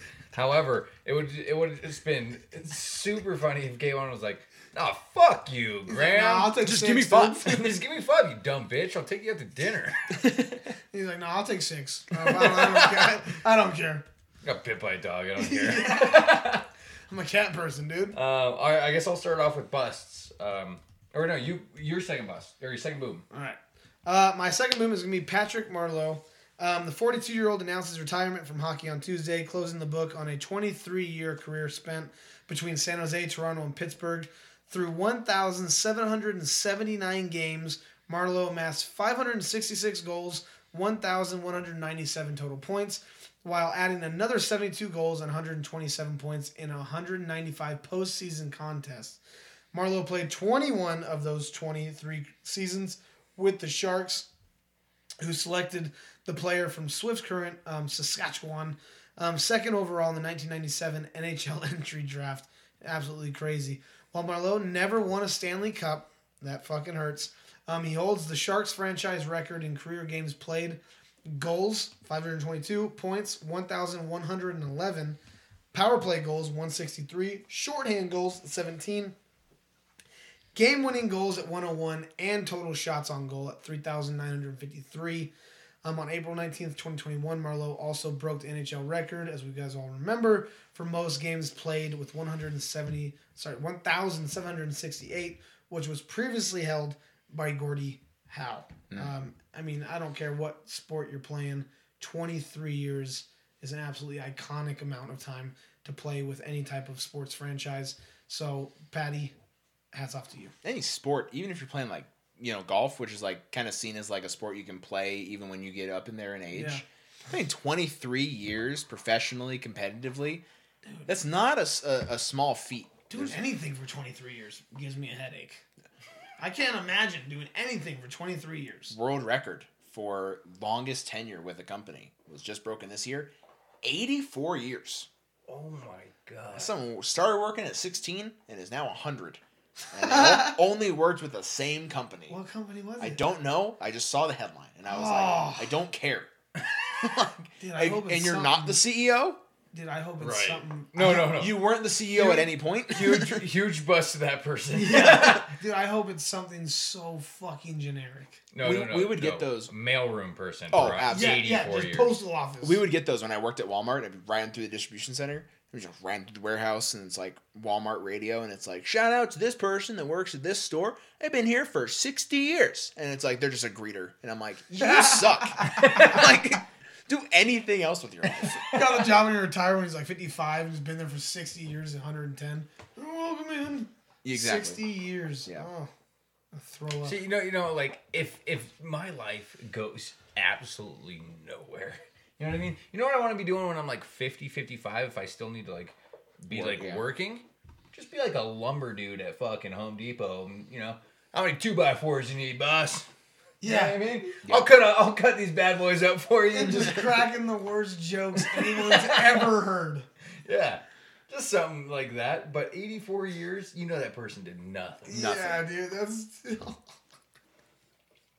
Oh, that's terrible. All right, Tim, kick it off with Kick bus. it off with bus? First bust. Okay, F1 reporter Martin Brundle. Yep, absolutely. I know exactly where you're going with this.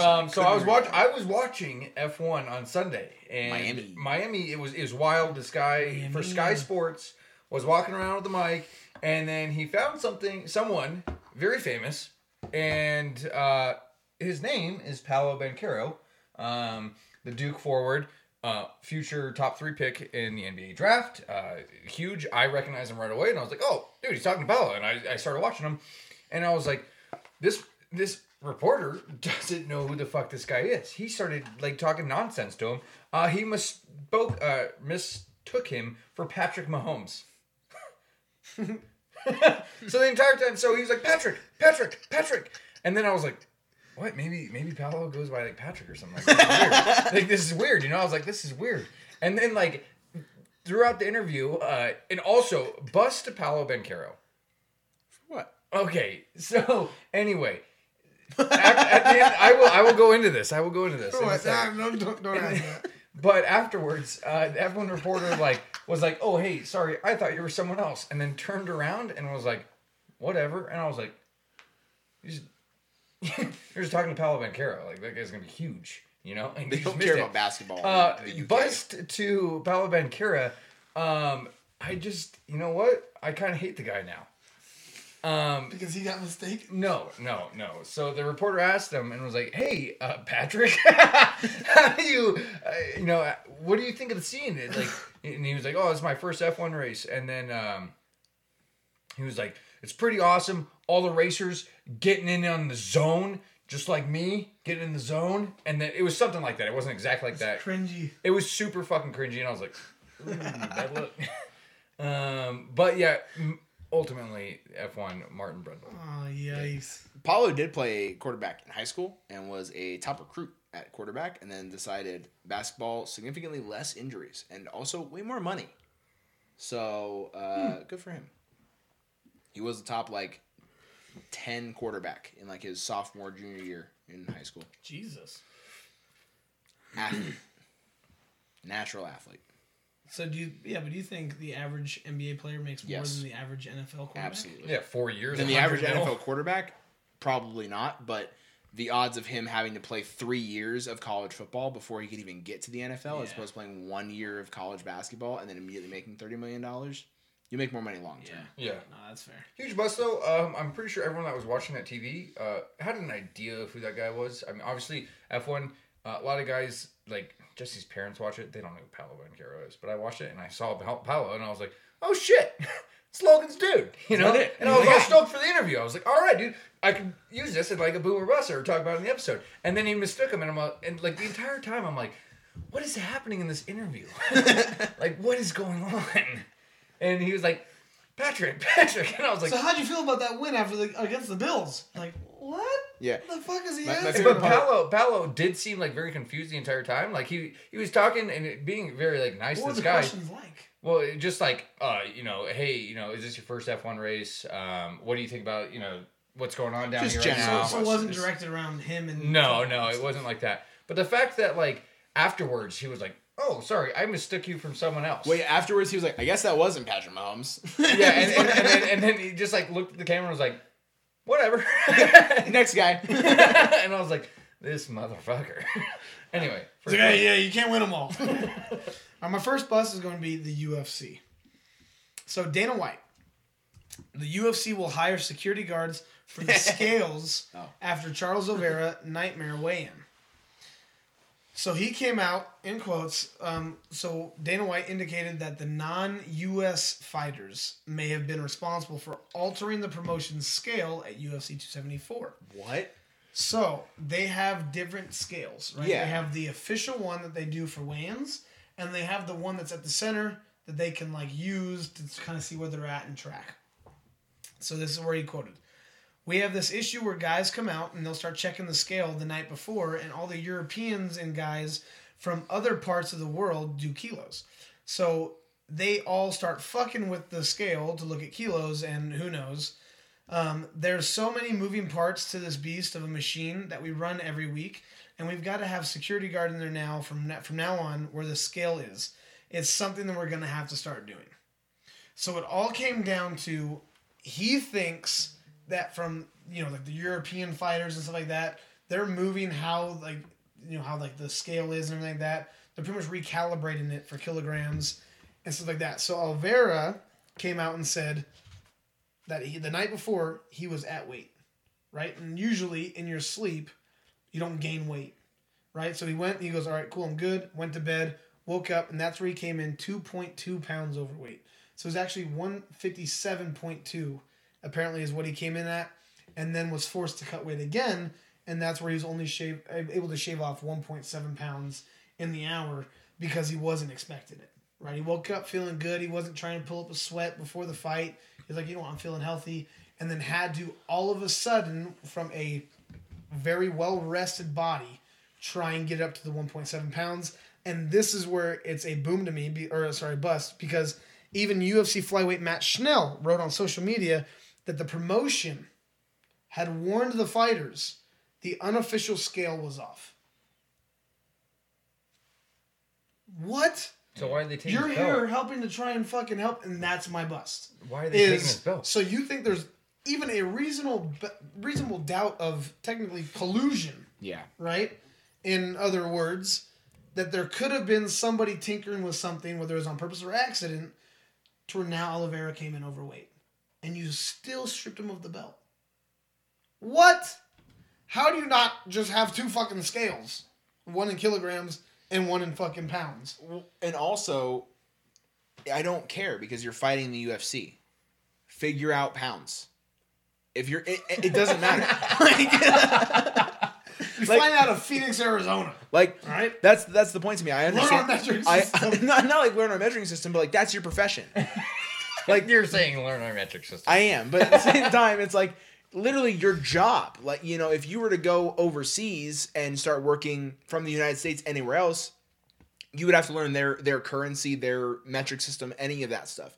So what you're now fighting in the United States. Yes, we have a different system than every other country in the world, and I understand it's confusing. But at the end of the day, you're not looking to hit a certain number of kilos. You're looking to hit a certain number of pounds. Why are you fucking with a scale to get it in kilos? Because you understand it better. I understand. But you need to you also need to get like, this is how many pounds I need to lose. And then you can convert it from there. You know, you can do a quick Google search and say, I'm 1.5 pounds overweight. How many kilos do I need to lose? As opposed to fucking with a scale that is the like standard for every fighter to get on. And then, you know, having someone else have to figure it out and recalibrate it and all that shit. Step on the scale. Just step on the scale. Don't touch anything. You shouldn't be touching anything anyways. Just step on the scale. Yeah. What's your weight? I don't even Figure know it why out after they're that. allowed to be fucking tinkering with shit and changing Exactly. shit. So now it's like, now we have to get security for this. And it's like, why didn't you have someone standing there anyways that was like, you're going to get on the scale? And it's like, why are you touching shit? Don't touch things. So Dana White also said he's the guy. He didn't make weight, but we have rules. He didn't make the weight. The belt is vacant. Right? But this is the first time in history that they've ever done this. So it just makes no sense to me. They're an absolute bust for that. So for you to pull out the first time you're ever doing this, stripping somebody from the belt from coming overweight, it being the first time you strip it, and where there's you literally think, as Dana White, you literally think there was collusion behind it, and you still strip the guy of the belt. Which is like, okay, well, whatever. He still won the fight. Yeah, but He doesn't have the belt anymore. That took away from him having a title defense. Championship bonus. Yeah, all that. So UFC big bust. Absolutely. All right, my first bust is going to be the NBA, because the NFL is going to have games on Christmas Day. They're going to have a triple header, which is the same thing the NBA does. The NBA has 4 games typically on Christmas Day. NFL will beat them out because it's close to the playoffs. People are going to watch the NFL over the NBA, period. It doesn't matter what point of the season it's in. I'm going to be honest. It could be playoffs for the NBA, and it could be week 4 for the NFL, and people would watch the NFL games over playoff basketball on a Sunday. Yeah, NFL rules America. Exactly, it does. So the fact that the NFL was like, let's just overtake Christmas Day, the NBA is probably sitting there going, fuck you, Goodell. Why would you do this All stuff? right, we got Christmas Eve. Yeah, it's like we had Christmas Day. There was a whole thing with Christmas Day basketball. It was. I remember waking up as a kid and be like, all right, I got to watch Kobe play on Christmas Day. And maybe it's just this year because Christmas falls on a Sunday, I would imagine, right? Take a look at it, but it has to. It does. No, it does. Yes, so it's probably just this year, right? And they'll probably next year it'll be on Monday they'll have maybe 2 games, and you know the NBA will still have its games, but it's probably a Monday night doubleheader for the NFL. Well, Christmas NBA games are not going to get watched this year. No, they're not. No. It doesn't matter who, and I mean they'll probably schedule accordingly. If I was the NBA, I would not schedule like primetime games. I would schedule primetime games for Christmas Eve. Yep. And say, hey, we're not going to try to beat the NBA or the NFL. We're just going to have our stuff Christmas Eve. They're not touching Christmas Eve. No, or, they could spin off and be like, hey, this year we're going to give Christmas off to our players. To our players. They can go have fun with their families. Make it look great. Yeah, usually the Lakers play, the Celtics play. Usually there's It's like this year was like Hawks Knicks because of the playoff drama. Like they usually take like whatever happened the previous year. So like this year would probably be like Grizzlies Warriors, you know, and you'd have Nets Celtics again, like kind of a deal. I'm sure they'll probably just move those games to Christmas Eve. Maybe we'll give Christmas Day off. But if they do Christmas Day games, I don't think it'll be as big of a deal, and they'll probably schedule those games for Christmas Eve. But big bust to the NBA because they just got fucked by the NFL, and it's going to happen every like 7 years now, or however many years. It's not 7 because leap years, but however many years it's going to be until the NFL gets games on a Sunday. Probably I think it's like every 10. Yeah, they're going to be fucked every 10 years now. Yeah. Second bust. Mine is going to be Marcelo. He is a Left back. Leon defender. He was axed from the squad following dressing room farting galore. Damn. He was one of the best defenders in the world like 5 years ago. He has fallen off. However, apparently he's super immature and just goes around in the locker room and just farts all the time. So they axed him. So I think it's a double bust to him. Just like holding your farts, dude. You're playing professional sports. Like don't get fart together. at people. Also, big bust to Leon, dude. Dude, just farting. Get over Cut it. a guy for farting. Get over it. I just thought it was kind of a funny story, and so big bust to Marcelo and Leon. Both of you guys, big bust. What a mess. Yeah, love it. Yeah. Love it. Yeah. Okay, my second bus is the LA Kings. Right now they're playing Game 5. Edmonton just scored a goal about a few minutes ago to tie it up 1-1. My bus is LA Kings. The Kings wouldn't let the Oilers warm up on their ice with any goals in place, like any goal nets or anything like that in place, and pretty much said, yeah, you can skate, but that's it. You guys can't practice anything. You can't like take shots, can't like Yeah, get no. working for the goalie. Yeah. So the absolute How is that allowed? top tier dog shit pettiness for Game 3. The Oilers responded by winning 6-1. Yeah. So Well, I've never been happier. how did the NHL let that happen? I don't know, dude. It doesn't Like- make any sense. I'm like, you guys are fucking pieces of shit. I also And only made me want the Oilers to win even more because of that. couldn't imagine any other sport. Like the only thing I could see them doing is just taking over all of the ice and being like, we have people everywhere, so you guys can't warm up. Basketball is take down the hoops. Football, basketball. Even if you try to take down the hoops, like you take down one, the other team would just go to your side and start warming up. So this was the Oilers coming in the morning. So it was before the Kings were even there. It wasn't like a on ice like warm ups. It was to get a little practice. Maybe in. they didn't have the nets up. Arena's They didn't have closed. anyone there. Sorry. They put the nets up. Yeah, no fucking way, dude. Absolute pettiness. And the Kings are dog shit for that. And that's why I'm glad they lost. extra rooting for the fucking Oilers. Glad they lost. All right. My second and final bust is going to be Alex Cora. It's my manager for Red Sox. Okay. So we suck right now. Yeah. We went over that earlier in the episode. Alex Cora decided today to shave his beard because that's going to help. Decided clean shave, clean start, I guess, for the season. We did win today. We beat reigning champs 9-4. So maybe it's going to work and this is going to backfire on me. But I'm going to go out on a limb and I'm just going to say that us sitting where we're at right now, we are after today's win, we are sitting at 12-19. 11-19. We're bad. still 11-19. Not good in the slightest. I know before the season and even probably a week or two ago, I was looking at it and I was like, listen, my teams kind of get off, especially my Boston teams, get off to some slow starts and they get hot when it matters right before the playoffs. If we're 50 games out of playoff contention and we get hot in the last 2 weeks, it's not going to make a difference.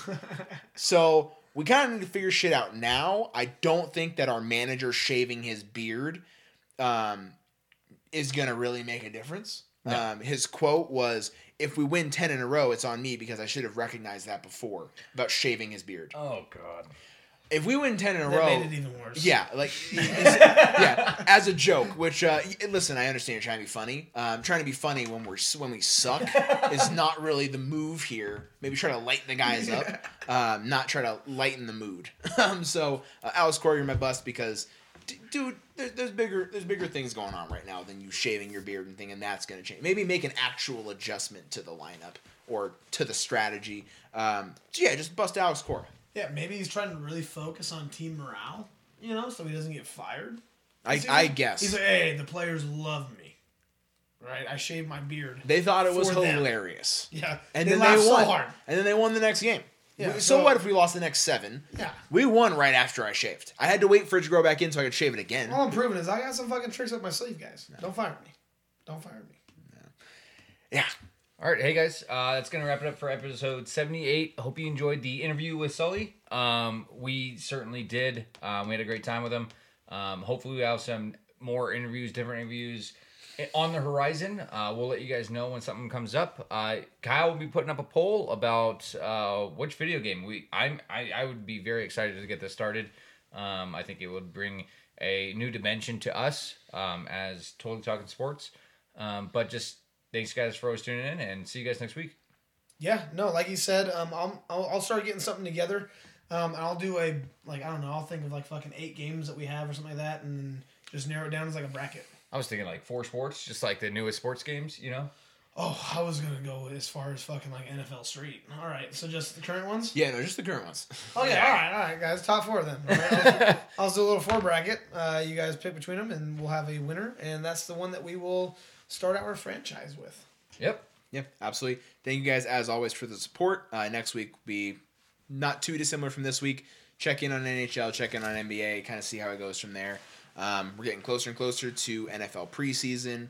Obviously, NBA finals coming up pretty soon in the next month or so. So we got a lot coming up, but we will catch you guys next week.